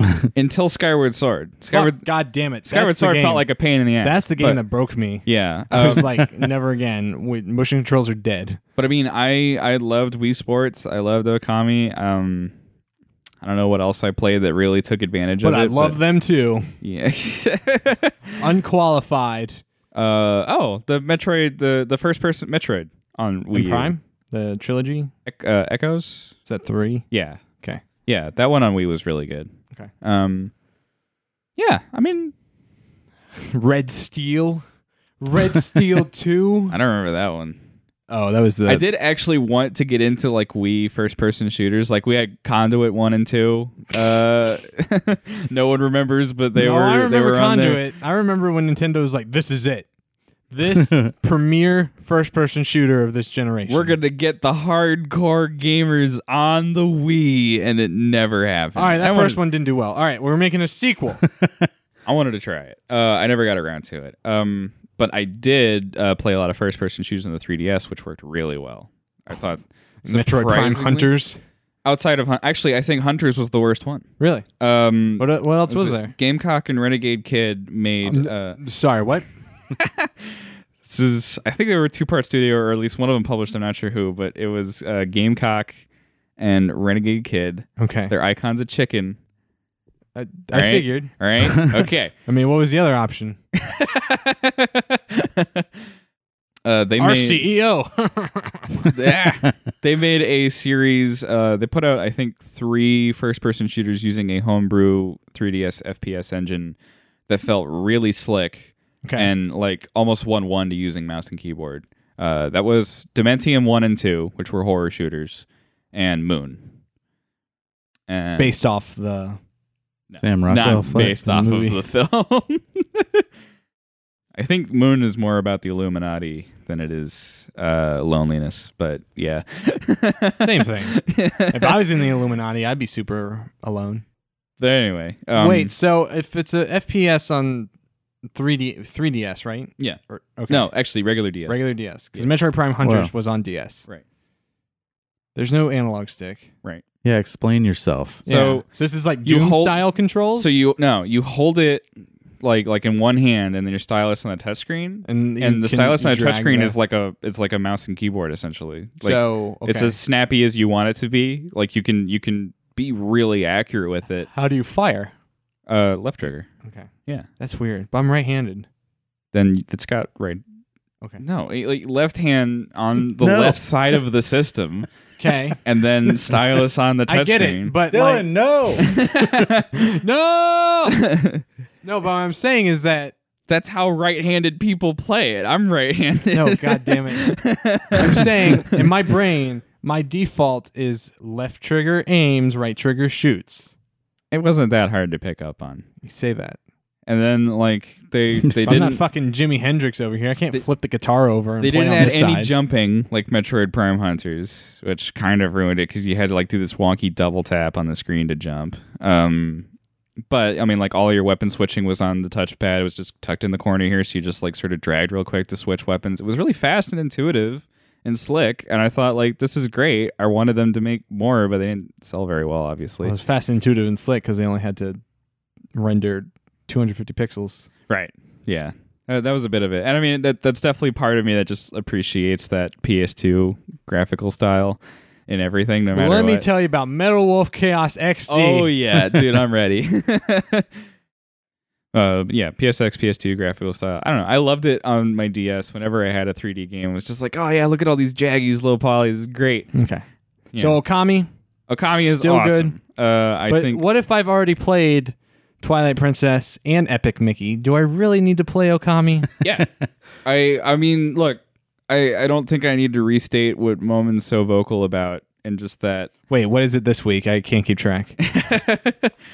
Okami is quite possibly the best Zelda out there. Hmm. It's and in replaying it, I have noticed that like there's quite a bit of like slowdown just to like deliver story and dialogue and that sort of thing. Mhm. But if what we have talked about before and just that games can really truly live and die by their moments, Okami is built on such great moments of just like realization, story beats, set pieces. There's so much variety in the locales that you visit, the enemies that you fight, the ways that you are capable of solving puzzles. It really blows it all out to a degree that you don't quite see in other video games these days. Okay. There's a really grand sense of scale to it and how much you're able to experience in that adventure. It is a really great adventure. How much is it? $20? Oh, that's not bad. Yeah. Oh yeah. You got to get in on that. You gotta. Speaking of Legend of Zelda games, I also lightly played Darksiders 3 Yeah. at I was about to say E3 at PAX West. I walked by the THQ Nordic booth and it didn't have a line. People just walked up to random terminals. I literally just cut through the middle of it 'cause I was going somewhere, and this guy like was just took his headphones off and put the controller down as I walked by. I'm like, yeah, I'll try Darksiders. I mean, I'm right here and no one's waiting in line, so Yeah. why the hell not? And I've never played Darksiders game, but I feel like I have played all of the Darksiders games now. It's fun. It's pretty fine. It's just when Nordic Games rebranded as THQ and they seem to be buying up all these AA IPs, they are making AA games. Like that feels like a AA game. It's not like They are the most okay Zelda right. clones that you can possibly get. It's not like ridiculous production values or anything. It's a solid game. Feels fine. With admittedly some great art. Yes, the They're- art direction in that game is pretty good, but all the Darksiders games look gorgeous. Right. Yeah. but like on the fringes, like if you put Bayonetta and Darksiders in my peripheral vision, I could not tell them apart. Yeah. Bayonetta is the one with the skinny girl, and Darksiders is the one with the big hands. Huh. I did see a very good War cosplay on the show floor, down to he wore all white contacts. Oh. And so I like glanced over at him and he was just like smiling, talking to one of his friends, but he had no eyes. And I like looked away because I just thought like I caught him in a very like off moment. And then I looked back again. It's like, nope, dude still doesn't have eyes. It is So, pretty crazy how I can like picture War in my head, but it keeps like blurring into like a Warcraft blood elf. Or Geralt. Or Geralt. Yeah. They're basically the same. Or Henry Cavill, because apparently that's the Geralt we're getting in this universe. I'm cool with that. That's fine. I think it looks. Yeah, I That's think fine. He'll do it. He'll do good. He'll wear a porn mustache as Superman, so he'll do anything. Yes. He's got to have the porn mustache as Geralt. I mean, you got the porn. I think he's gonna get like all of his hair white and all of the facial hair white except for the mustache part. I really wonder if there's a version of Justice League out there with the mustache. It's gotta be. Oh, I bet like some junior effects artist at whatever, Nickering to himself. Yeah, like whatever studio they license to like CG all that stuff. He just like save as Yeah. funny Superman MP4 and then put that in his custom hard drive, unplugged it, walked out of the studio, took it home. Laughs himself to sleep every night. Or we just got away on like the Topher Grace fan edit where he put the mustache back in. Nice. What else have you been playing? Do you want to talk? You want to talk about another game you've been playing? Or you want to lightly touch on Cyberpunk since we made a oblique CD Projekt Red reference? I mean, I did have, I think maybe some more important stuff to touch on. Okay, If we want Go to ahead. save Cyberpunk for later. go ahead.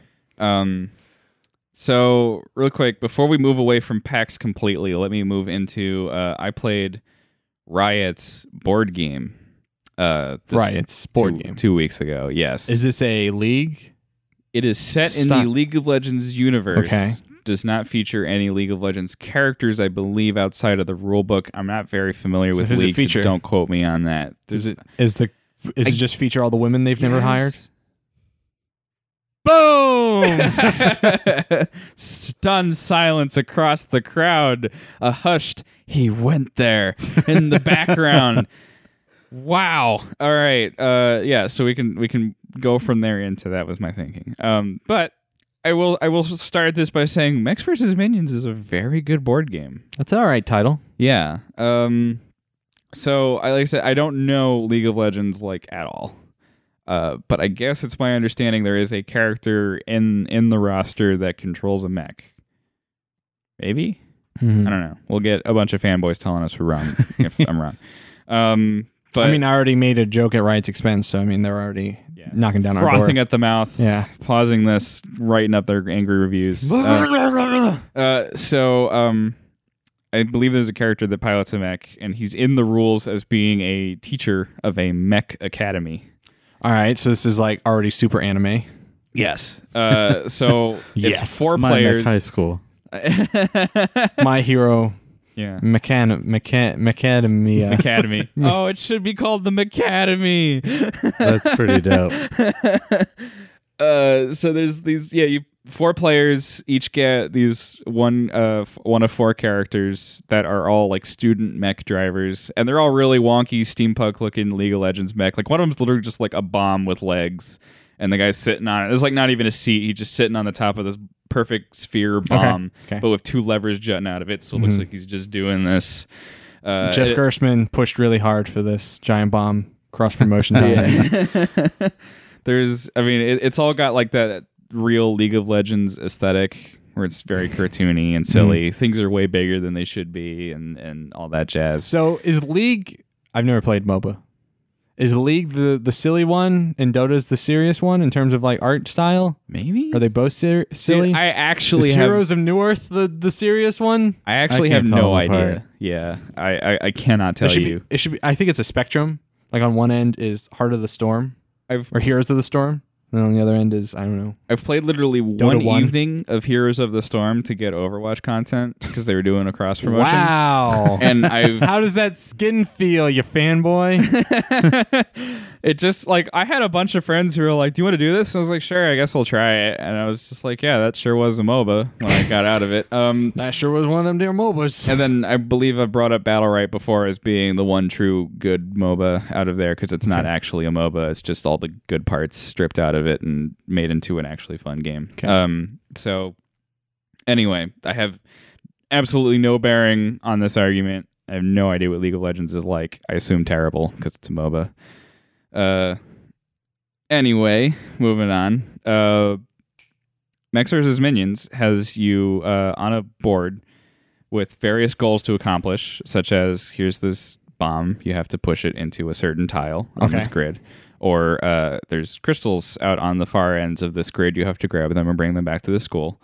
And then here are your characters.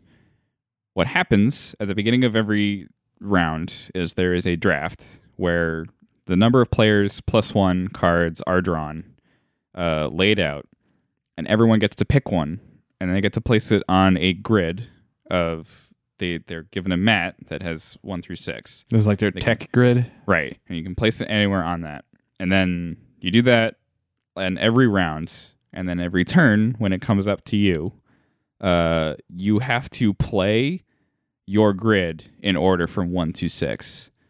Okay. So you have to get a card that says like move forward 2 spaces and put it down somewhere on there. Another one that can say like rotate 90 degrees. Another one that might say like shoot out a firebomb or something. And so and you always have to take that action. You can't skip that action. And so yeah, you whatever order you place it down, you have to go like 1, 2. Okay, I'm moving now. Like 3, now 4 I'm shooting. is my rotate. 6 is my shoot, and like you can place them whatever area you like. You can overwrite previous rules. But can you battle right previous rules? No. Okay. No, Dylan. Okay. Stop. Go on. You can upgrade them. There's certain ways you can toy with it, but the idea is to be planning so far ahead and be working with your team in a really interesting strategic way. Because in order to like really get this down, I mean, you have to sort of be planning a bunch of turns in advance and thinking about how this grid works out. it's really cool in that aspect. Like it definitely feels like everyone's playing on the same level using the same brain when it clicks. And I had a really great time with it. Also, its production values are insane. The actual miniatures you get for your players come painted. I mean, they're like fully modeled. Each one is completely unique. There's like 100 tiny minions because they're like the cannon fodder that you're essentially mowing down to complete objectives. Are you also sending them out, or are they like a NPC? They're an NPC AI control. So there is kind of like a DM, but not really. That Okay. has a instruction booklet. Anyone can do this, but it just like it gives you like, okay, on this turn they spawn on this side of the grid or this side, and like you just fill them up. Okay. As they come in, and then they move forward on their own accord. They all have like their own rules. There's a giant boss piece that's like this big. He comes out and takes for up like a audio quarter of only the grid. listeners, it's about a foot long. No, like Saw. sorry, more like 6 inches. When you really. knock it over, more like half that, I should say. Yeah, I don't know how my hands work. just like war, massive hands, you lose a sense of scale. You're like, yeah. this is 2 inches. There's like cool plastic crystals. I mean, it's such a really well made, well put together, and an interestingly designed board game that produces a lot of really fun moments of just like, can you control your mech? How are you going to program it? What creates the more interesting situations versus what helps advance the goal better. Good game. Good time. Good game. Yeah. But the goal is to destroy the other players. No. It's cooperative. Oh, so you're destroying the boss. Right. Okay. You're working together to accomplish goals. Okay. Sorry, I should have. Yeah, it's a co-op game. Only co-op. Not interested. It also, I believe, they just announced like a mission builder, so like fans can create their own Oh, little that's goals cool. and objectives. Yeah. Because it comes with 20 or 12. No, 12. I think it was 12. Yeah. Like campaign or missions. Yeah, missions. And they all come in like their own little manila folder looking thing. Like you have to like break the seal on Right. and pull them out because they're all secret. Before you uncover the one with the boss, he's like perfectly sealed in like a box labeled top secret. Like you're not supposed to know that's coming yet. It's good. Yeah. I like that. There's some spoilers. There's some cool stuff. Yeah. Did you buy this game? Is this yours? Or is No, this so a my friend? cousin brought it, Ah. but after I tried it, I was like, I should buy this game. I actually do More think lambs for the slaughter. I actually do think after playing it and seeing how much is included in it, its price tag of $75 is outrageously low. Oh, really? It comes with so much stuff. I think other board games maybe are cheating me now. Well, yeah. Of course. Of course. Have you seen the board game market? Yeah, it's outrageous. But yeah, there's some stuff happening at Riot though that might be a little weird. Yeah. Fuck. Where's all this start? So there is a write-up. Kotaku put a report out. It was a while ago, right? That was like Yeah. 3-4 weeks ago. Yeah. About how, there's a culture of sexism and sexual harassment at Riot. And Riot PR has since been trying to, I guess, put out that fire and deal with it. Talking to colleagues that used to work at Riot, it seems that's not very surprising that this culture exists, or B, they have been exposed to that culture, or they have been the victims of said culture. But also, I think Riot PR and Riot kind of management are like on opposite sides of the country, or maybe in separate countries. I think Riot PR is located somewhere else. But so one of the ways they wanted to alleviate this problem was they did a panel at PAX West about basically getting in the games, or maybe like working at Riot. And part of their panel series, which I don't know if it was part of like the PAX West panels, or they just did their own stuff offsite. Maybe they had like a Riot Days. Because usually panels at PAX only last like an hour and a half. So it made it sound like they were booking a whole day. So they probably did it as some sort of external separate thing. But basically they did this this series of like learning how to be a programmer and how to be an artist and how to do community management. And they had one about cosplay, cosplaying as a lead character and all this stuff. And they had one block that was only for women and non-binary people. So it was exclusionary towards men because they wanted to make a safe space for women and non-binary people to learn more about Riot and maybe address some of the issues at Riot. I'm not exactly sure. And then so some Riot fans got very upset about that because they, to quote one of the PR people that works at or used to work at Riot up until a couple days ago, referring to them as man babies. Nice. They just got in a fish like this is being sexist towards men. Meh, meh, meh, meh. So after all that stuff went down, Riot tried to make this safe space for women and non-binary people, and then shitty League fans started reacting to it. These two employees, and tell me if this sounds familiar, two Riot employees started publicly posting on social media about how some fans of their company are shitty and might be telling them what to do, and maybe they shouldn't be so shitty. And then two said employees lost their jobs under mysterious circumstances. Good Lord. Were suddenly without employment.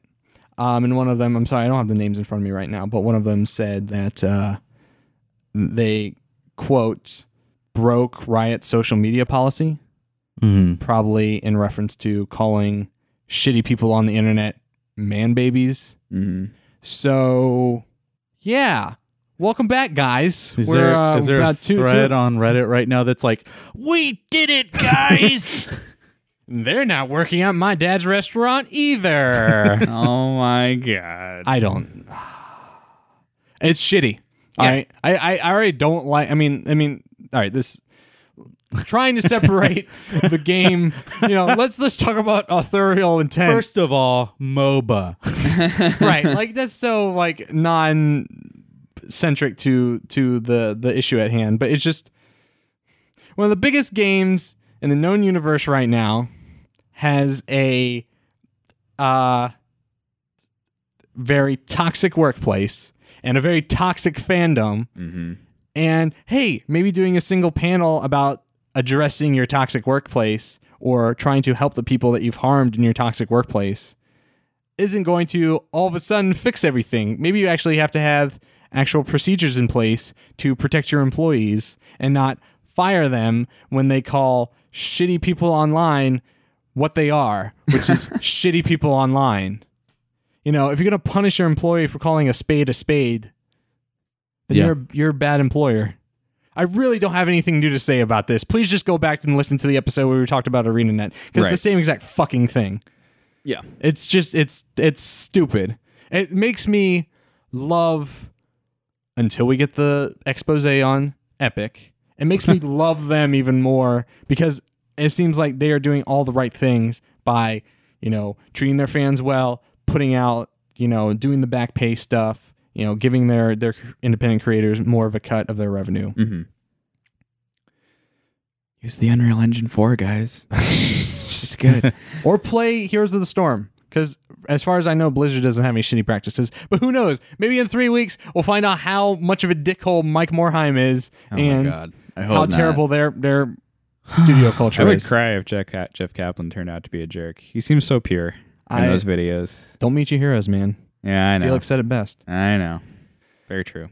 I have nothing new to say. Do you guys have anything to add to this topic? No, you basically covered it, I think. The new thing is hopefully maybe we won't be talking about this next podcast. Yeah. Who knows? Maybe this podcast will only be about calling out shitty workplaces. Yeah, really. Maybe we'll just be talking about fucking... Let's talk about Elon Musk smoking a blunt on Joe Rogan. You want to talk about that? Oh, God, no. Oh, my goodness. Can we move on? Yes, let's move on. Can we let Elon Musk just sort of do his thing, and I don't know, he'll be weird and creepy somewhere else. Mars? Yeah, that'd be nice. He wore a shirt. Oh my god. It said Occupy Mars. Nice. Is the shirt he wore on Joe Rogan. I'm not going to Dude. fault him for that. That's a Dude, cool shirt. flamethrower. Bro, dude, 0 to 60. dude. Oh my god. Like following Branson Reese on Twitter has been like one of my favorite decisions of the past couple months. Branson Reese, who's that? Webcomic artist, general, super funny guy. Yes, made Yeah. the Sonic Mania stuff, right? He No, worked on that's Sonic- Tyson Hesse. Oh, I'm sorry.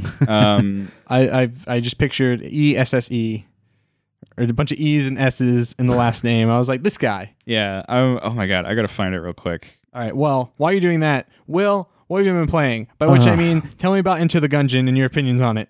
Oh, Enter the Gungeon. It's Enter the Gungeon. it's real cool. Yeah, I don't know like how much I'll get into it. you need to play it some more. Just like, I've played it for like maybe 2 hours. okay, that's a solid amount of time. That's more than I expect from a Will Yeah. Wenton.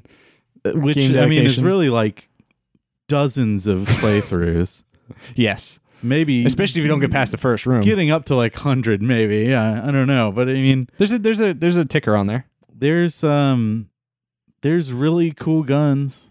I'm Yeah. really psyched every time I find a new gun Guns because are really good. there's usually it's usually like really fun or it does something really novel and funny or goofy or Favorite gun?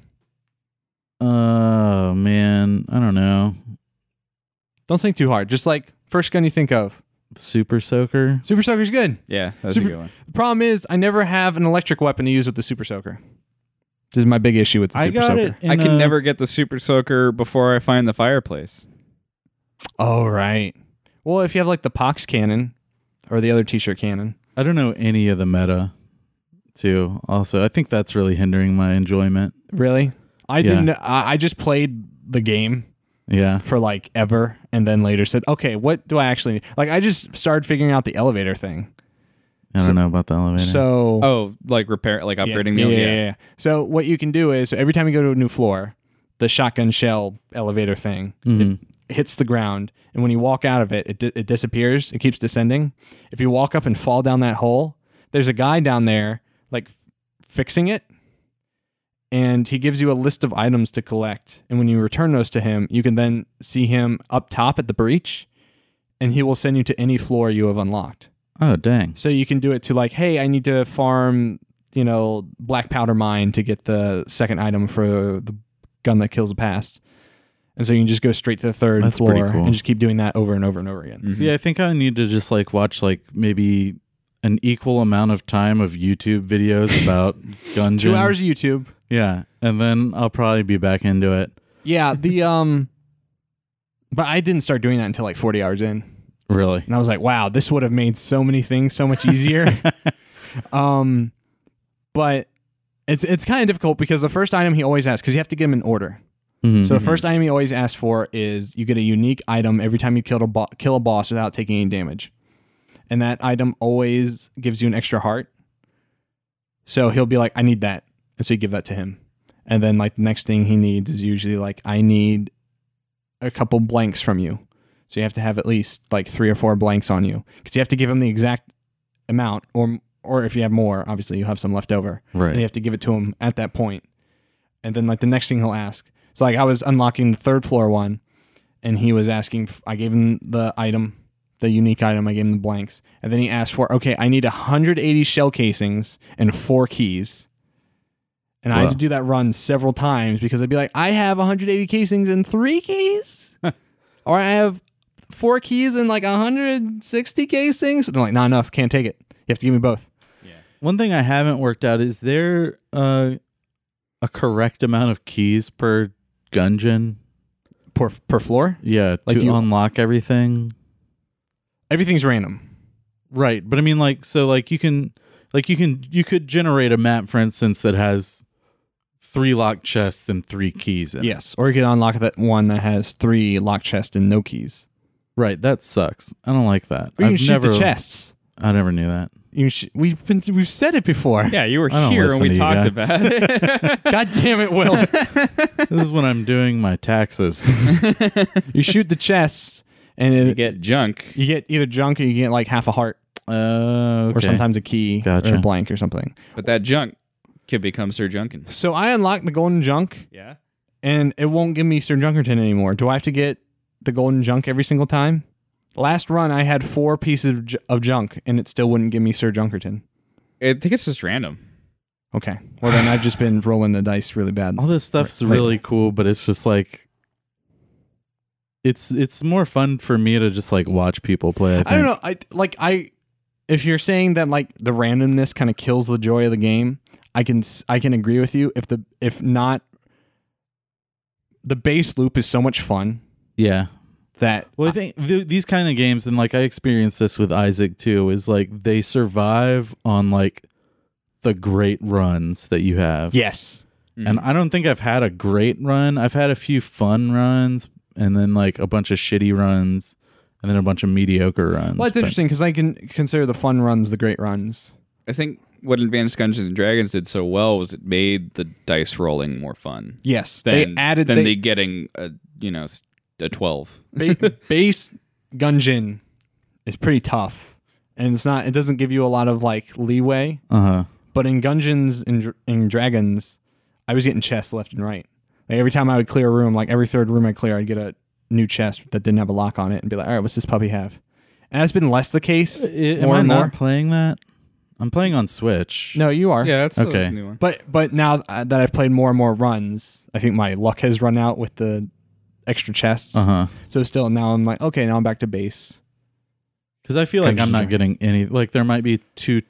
It's all chest luck per level, maybe. It's all luck. It is random chance, but they did just like boost the odds ever so slightly. Yeah. And then the synergies add a lot more. Because like it was originally, synergies were kind of a rare thing, and now it's like every other gun has a synergy with every other gun. Yeah. Well, again, it felt like I had a lot of synergies when I played immediately after the update, and now I feel like I'm getting less synergies. But again, that's probably just you're not playing enough. Well, it's just it's just mental bias. It's like, oh, it's new. Oh, look at all this new stuff, and now like maybe some of the same stuff's happening, but I'm just noticing it less. But I'll probably sink some more hours into it. Yeah, you like it. Like, I think you appreciate the game for what it is. The craft of it is just like remarkable too. Yeah. Well, it's interesting because like I feel with like this, and I didn't play any of the Messenger, but looking at the Messenger and seeing that's also a Devolver game, it's like, oh, like Devolver. It'd be one thing if this is like, hey, this is a little iterative, like, Enter the Gungeon. Okay, it's a roguelike. Okay, top down, all direction, 360 shooting. Level based, boss based. Okay, I get it. But they add so much nuance to it that Devolver's like, oh, pick this up. The same thing with the Messenger. It's like you'd look at the Messenger, it's like Ninja Gaiden, I got it. Right. But I think, I haven't played it, but from what I've heard, like there's so much, there's some depth to the Messenger that makes it greater than the sum of its parts. Right. In the rogue like spectrum, I have also played Dead Cells after owning it for literally a year. I went to install it and it said purchase date July 19th, 2018. Wow.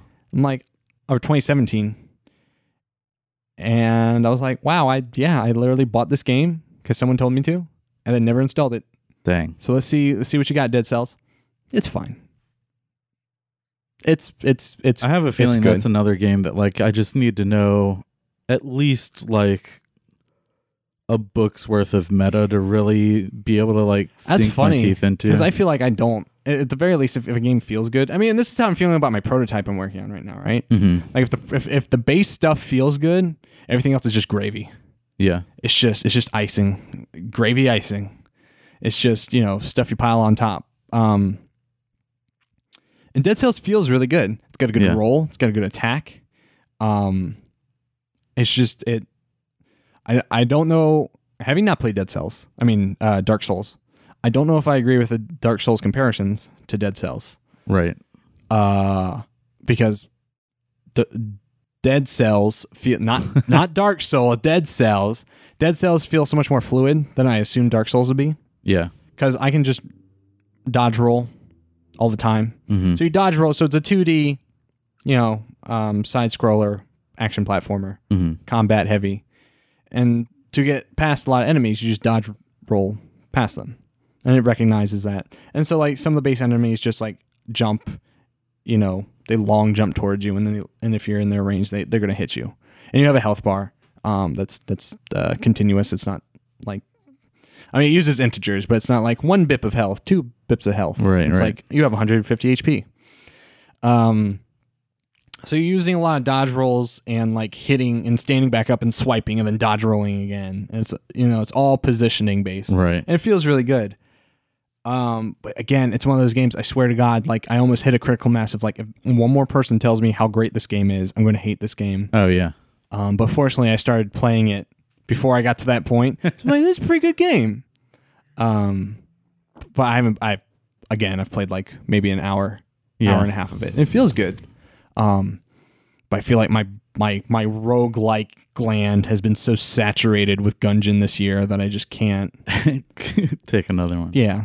But I might put some more I time hear into that the version on Switch is like still kind of. I hear it's framey. Yeah. Yeah. I heard. So I'm hoping they fix that and put it on sale. That's what I'm. That's an apology. Yeah. What was it? 25? 25. Yeah. I mean, maybe I should just pick it back up for Switch. I don't know. If I'm probably gonna hold off on playing it until that happens, or until I'll probably buy it on Switch if I just hear they update it and it fixed all those issues. Sure. But we'll talk more. Dead sell it up then. We'll talk more. I have been playing pretty much only Switch lately. Yeah. Such as what else? So like real quick, I've been playing more Mario because basically like Julie and I would just hand off all the time, and she had her save and I had mine, and I just watched her beat it, and I was like, cool, that was enough Mario for me. But then just recently I was just like, you know what, I wouldn't mind getting back into it a little bit, and man, I forgot how much I like that game. It's a good ass game. It's a real good ass game. One might say one of the best games played in 2017. Yeah. And if not for the disqualification, 2018. Yeah. But yeah, it's don't get so greedy, good. Will. Like I'm doing like the challenging stuff. I'm working on my moons. I'm working on those races, and like before, stomp those Koopas into the dirt. Yeah, I didn't really sink too much time into like learning the more in-depth jumping mechanic stuff. Because I mean, the game's serviceable enough if you just know how to run and jump. Yeah, like you can get through the game running and jumping, but like that toolkit is pretty dang cool. So yeah, I've been really enjoying that. But then also, while I was on vacation, I brought the Switch with me, and I was like, I'm gonna treat myself. And treat so I was yourself. Like, maybe I'll grab a Jackbox, because this is like a party thing. We got other people here. One might call the Switch a party pack. Super fun to play with people. So I got online and I was looking at that, and I was like, but maybe I'll get Dead Cells because I've been really wanting to play that. And then I saw that Kuro Blaster from Pixel, Daisuke Amaya, creator of Cave Story, for those who had no idea who this is. And sorry, the man's name's Pixel. It's really weird that you're not familiar with Indie Game Jesus, Dylan.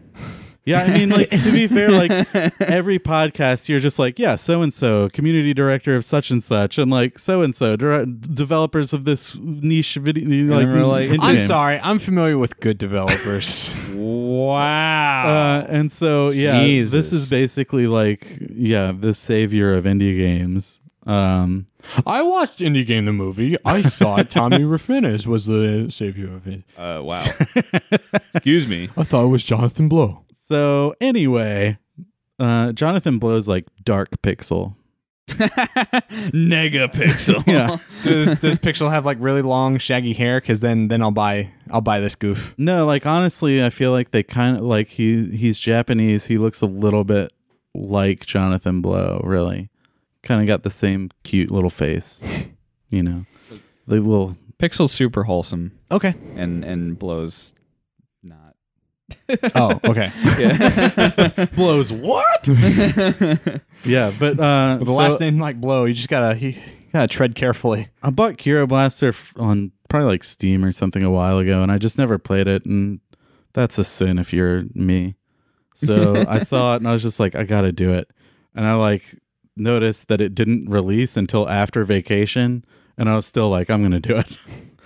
So the pre-order trigger. Pre-ordered it. Yep. Wow. Yep. First game I've pre-ordered in probably, I don't know, a long time. Did like a GameStop employee break Yeah. down your door? He's like, Can I interest you in Game Informer subscriptions? do you want insurance for your digital game? I'm just still waiting on it for it to come to 3DS. Mm. Because I've got my God damn you. my Daisuke Maya collection on there. Because I've got both Cave Story and Ika-chan. Oh, I didn't know Ika-chan was on. Is it on the eShop or something? Yeah. I'm going to have to grab that. Where else would it be? There's no like a third party. No, There's a physical release for Cave Story 3DS on Switch store. and 3DS. Yeah. Okay. Yeah. So I thought he was implying like, but what's the itch for eShop? But yeah, so I've been playing Kira Blaster lately, and it's super good. It looks like if you were to see screenshots of it, your first thought would be like janky, and like it was like developed as a mobile game, and the graphics are like super cute, but do look like maybe not top tier indie pixel art, you know. Not pixel quality. Right. Yeah, exactly. But it's so charming and it's so cute and it's just so fun to play. The bosses are so excellent and it's just like kind of revitalizing my love for, this game isn't like some crazy roguelike thing with, you know, lighting and crazy stuff. It's just like it's a dude, very this does pure look indie janky. game. Oh man, this is some like Atari bootleg. Yeah, like the main Ass character game. is facing forward. It doesn't even have a 3/4 view for that sexy run cycle. It's just so goofy. Zhang Yu. Is that one of the characters' names? I don't know. It's just like part of the UI. Huh. But yeah, it's something. It's fun. So it's a third person 2D 2D platformer. shooter. Yeah, shooter. You What kind of shooting are we unlock talking? upgrades. Talking like Mega Man shooting. You got like a basic like sort of machine gun. You've got like a wave, which is just like a machine gun, but with a Snake tall pattern. Yeah. a tall The thing. tall thing. Uh, So Contra-esque. Sorta, yeah. Yeah, I'd say so. It's got a sine wave applied to it. It's got lots of cute stuff, and it's got fun. It's got some like fun little puzzly parts, and Okay. not so puzzly, and more action. And Okay. Sounds cool. Real It's on cute. Switch? yeah. Okay. I might have seen the info box for it. Oh, and soundtrack is just super fantastic. Like I would imagine. I think for me, it's a little bit more catchy than Cave Story. So Really? yeah, Okay. saying something. You thought I was a heretic. Look at you. I know. Look at you. Calling the Cave Story soundtrack anything less than perfection. No, I feel like if you say like the Bastion soundtrack is anything less than perfection, which I would say, Yeah, I hate that soundtrack. I feel like you just immediately just get burned at the stake. Yeah, I like it. I think it's fine, Yeah, it's a good soundtrack. but it's no Fez soundtrack. it's true. That's all I'm saying. Dang, you right. Yeah. It's Yeah, no- I am. Think doesn't- about it. Doesn't have a Gungeon rap though, so I'm Well, gonna have I to mean, nix it. The second you add lyrics to a song, Yeah, it just immediately gets 10 times better. Right. So thank you. Listen to the Outlaw Mayor song. We're gonna play it again at the outro. But I think that's time. Well, I got one more thing. Okay. I thought we could touch on. Oh wow. Cool. Is that it? A secret one. Is that thing in your hand it? Possibly. What the fuck is that? You brought that into my home? You brought that piece of shit into my home? What do you mean? You brought that garbage device. Wait. I'm sorry. Is there something wrong? I hate the Game Boy Micro. Really? It's so dumb. It's not dumb. It's beautiful. It's cute. I would never play a video game on that. I love it. I love that it fits in my little coin pocket. I love that I just can like My little pull it purse. out on lunch breaks, and it just like it can be taken. What are you playing? You better not be playing anything with dialogue on it. Turn So- that thing on. Let's see the screen quality on that. Oh my god, the thing is so bright. Oh my god. Greatest gaming Oh generation. man, this is a good one. So I wanted to bring this up because I thought it might tie well into Nintendo taking down a lot of ROM sites. Yes. Okay. So what I did recently was I've had this device for a little while. Can I see remember it? Being really excited about this super cool anniversary edition Game Boy Micro. That's got the Famicom colors and everything like that. So I've had it tucked away, and what I recently did was buy for it a flash cart. Oh, snap. So that is the brand is Easy Flash. It is one of their more recent ones called the Omega. It's pretty solid. I had another one for a little while that I hardly ever used because it broke almost immediately. That's the volume. Okay. Yeah, I was turning it down. All right. Good place in 1942, boys. And so what that flash cart can do is play NES titles, Game Boy Color, and Game Boy Advance, of course. And I've just been sort of revisiting a lot of my favorites from the Game Boy Advance era, and a lot of that and some that I haven't played. So I guess my two biggest ones that I've been like swapping back and forth between right now is I got Mother 3. I applied the really famous fan translation to it, which is a really high quality fan translation by all accounts, and it feels like it. It's so much of the charm of the original dialogue plays through really well. And wait, hold up for a second. I'm gonna play some 1942 music. You can hold it for for like 2 seconds, and there you go. Yeah. Dylan's trying to figure this out.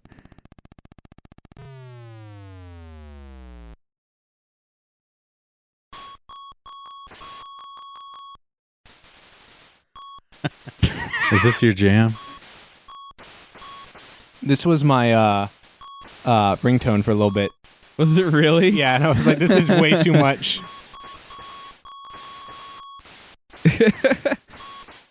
I died. Oh, I see. So I was like, this is a good ringtone, and then it went off like twice. I'm like, this is a really bad ringtone. Okay, where was I going? Mother 3. Yeah, so it's been Mother 3 and the Herbs, Sims in the City. Which why? But the Herbs? So I had it on my Game Boy Advance as a kid, and I remember loving the shit out of that game. I really love how this like really solidifies like how Alex and I's tastes are both like very similar and yet also very different. Like Mother 3, what a seminal game. Yeah. And then like the Herbs. It's a solid game. I'm revisiting it, and I'm don't still believe enjoying you. it. Okay, you're welcome to not believe me. Distrust you. I mean, it's just Sims, but with a story to it. It's Sims, but punk. And yeah, I mean, it's definitely like early aughts, like super cool street kids. Yeah. And like one of the first things that you do. Fuba, yuba, hubba, ba. It says "fuck you, asshole" in Simlish. So one of the first things you do in the Herbs is you take a personality quiz, and I think the very first question is like assigns you a rep group. So it's Bloods, Crips, Latin Kings. You got Furry. You got the Streeties. I'm sorry. What? The Streeties. The Strees. Yeah. The Streeties. Okay. The Richies. The Artsies. And the Nerdies. You can imagine which one I went into. The Streetsies. Definitely. I'm very street. So you and there's like a rock paper scissors thing where you have better time conversing with people in your rep group and with the rep group adjacent, which I think for Nerdies is Artsies, but then like talking to Streeties or Richies is harder. And I think it just affects like because the conversation mini game is like there's 3 options at all times, and one of them is usually good, but it can also be completely random, and sometimes like you just have to pick the one that it like will affect them neutrally, like won't make them hate you, and you just have to keep selecting the right option to make their impression of you get better. So that's one mechanical aspect to it, is like you're supposed to make friends and get to know everybody in the city. The other aspect is just like they hand you quests, which involve like playing different mini games and say like raising funds for like we want to build a new basketball court, something like that.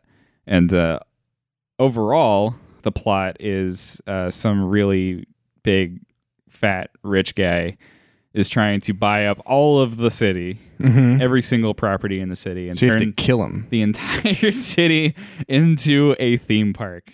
Why did I knew it was going to be like a theme park or a casino? Because it's a game for kids, Dylan. What else is it going to be? know. All I have to say stealing is- their pets. You have fucking Golden Sun 1 and 2 on here, and you elected to play the herbs over that, and also Advance Wars 1 and 2. Yes.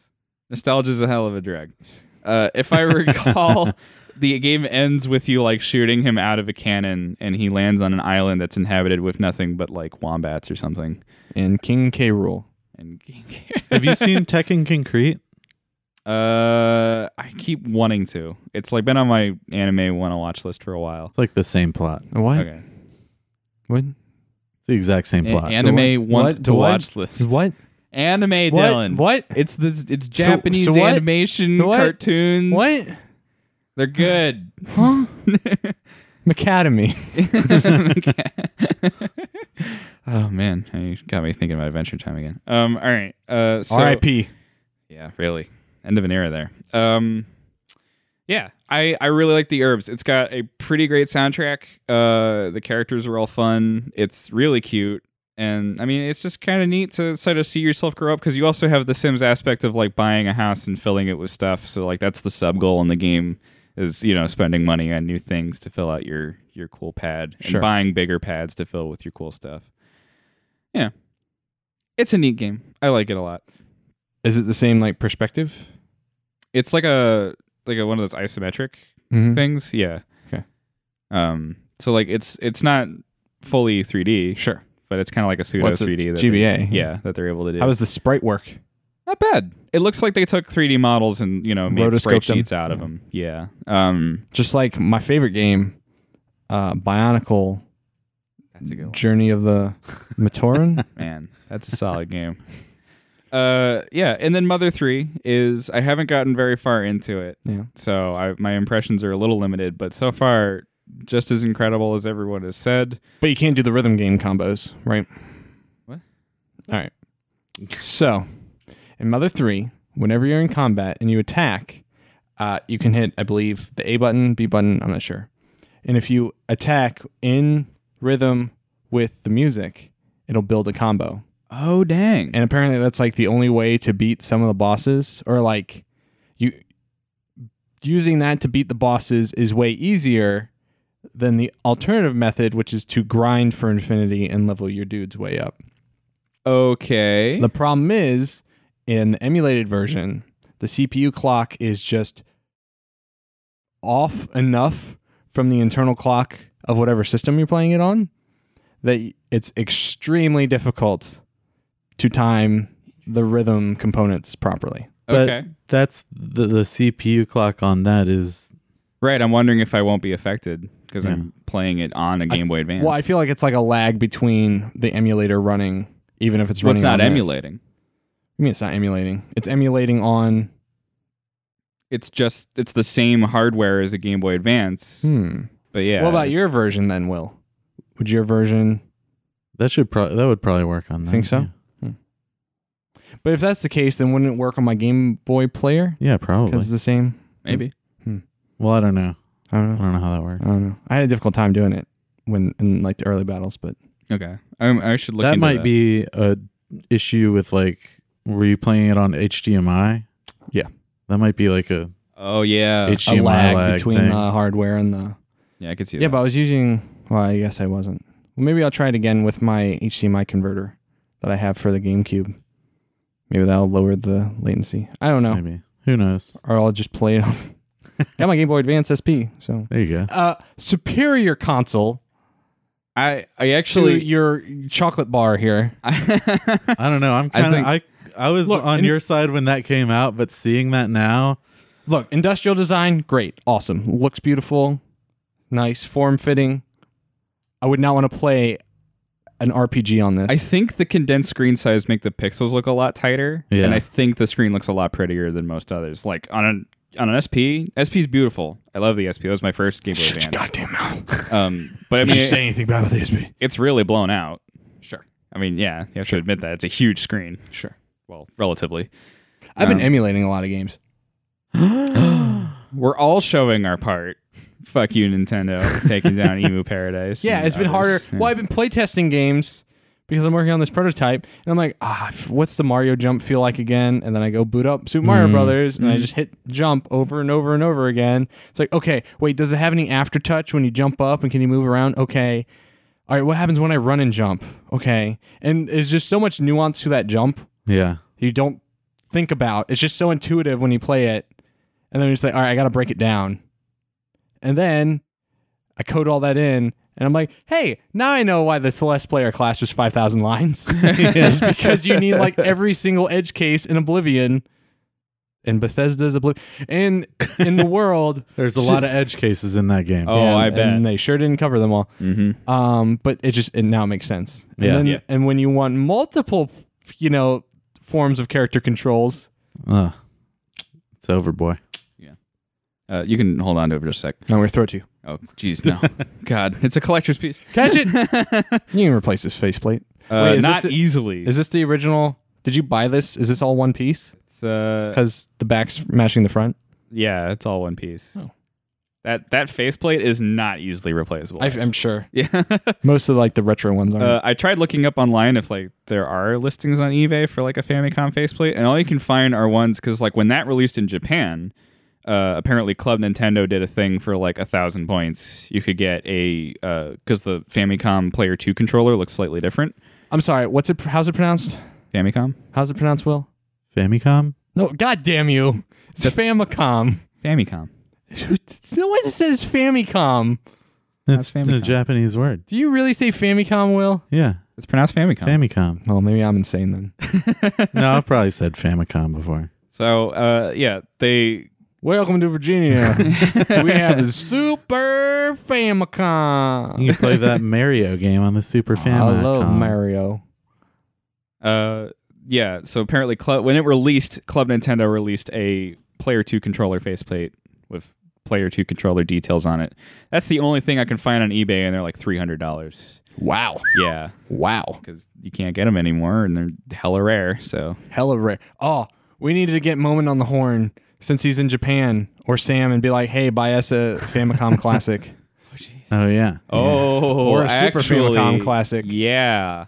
No, I'm into this. Call him up. Call him up. I'll do So it. I want it. how much was that? I bought that 4 years ago for like $5,000. $70. That's not bad. Yeah. Not too bad. That's not bad. It was sort of a chance listing on Amazon back in my super like feverish game collector days because I'm not quite that bad anymore. But regularly every week or so. $75 for a board game. Will opens his wallet and moth flies out. Just sort of like checking Amazon and eBay Sure. every other week or so for like various things that I kind of had on my holy grail list, and finding that for $70 was kind of insane at the time. How much was the flash cart? The flash cart was $60, and I bought that last month. Yeah. I would prefer to play emulated games on something like that as opposed to on my computer. Right. Yeah. That's kind of how I feel too. Or And at least get like an 8-bit DOE controller. reading about the ease of use of it, and it's like fairly recent, so it's got some good hardware updates. It shouldn't break on me like my old one did.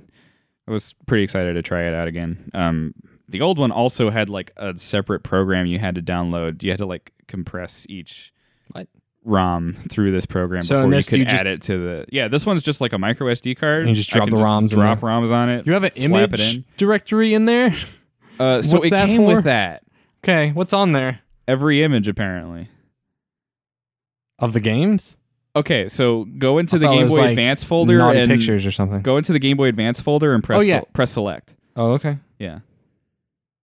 GBA. Yeah, it came with that. I read that was a feature. And I'm like, oh, that's neat. Oh, okay. yeah, it just gives you like a thumbnail for every game. it had shown those beforehand. Okay. So I didn't. But that's where it's referencing the images. Right. Yeah. And it also came with the cheats folder, which I assume is packed with cheats, They're- but I've never used it. They're bitmap images. Oh, BMP? Yeah. You guys sound so I don't know what that means. I threw that to Will, hoping I would get a reaction that I could interpret well. I'm gonna wait for the update for the 16-bit PNG. Okay, not the Pixar images. Yeah. I'm going through the cheats directory. Okay. I have no idea how it works. .cht. I haven't even tried to use the cheats. .chit. They're in English and also Chinese. Oh, that makes sense. Patches. Game & Watch Gallery 4. Yeah. I think that's the one I owned. I have some Game & Watch galleries. I have I bought some Japanese games. Not bought, downloaded. Stole. Through, let's just say, less than legal means. You're right. Was it Legendary Starfy? I've heard is like one that a lot of people in the West wish we got. So I'm trying that one. Okay. Any gimmick? Mr. Gimmick? Or just gimmick? Yeah, it's in the NES Any folder. bonk? I don't know about bonk. How about Man, I was Cheetah watching Gimmick just on YouTube the other day. What a gem! You God. you have an addiction. I to really that do. game, Gimmick's sir. really good though. I mean, have you seen a gimmick speed run? Yes, Now that's some shit. they're Yeah. great. He just rides that star off into nowhere. I love how much my brother loves that game because he will go on about like all the little nuances of Gimmick and how like advanced for its time it was. It's incredible. Yeah. I think it's time to break out that Martin Shkreli gimmick tribute game. Oh my Will. goodness! I was really feeling that. I'm telling you, it needs to be like a 2-pack. It's that's on one side, and on the other side is Twump Tower. Yes. The 20 teens villain pack. Yeah. Yeah. Yeah. I think Into it'd it. be great. The Wu-Tang Clan arch nemesis double feature.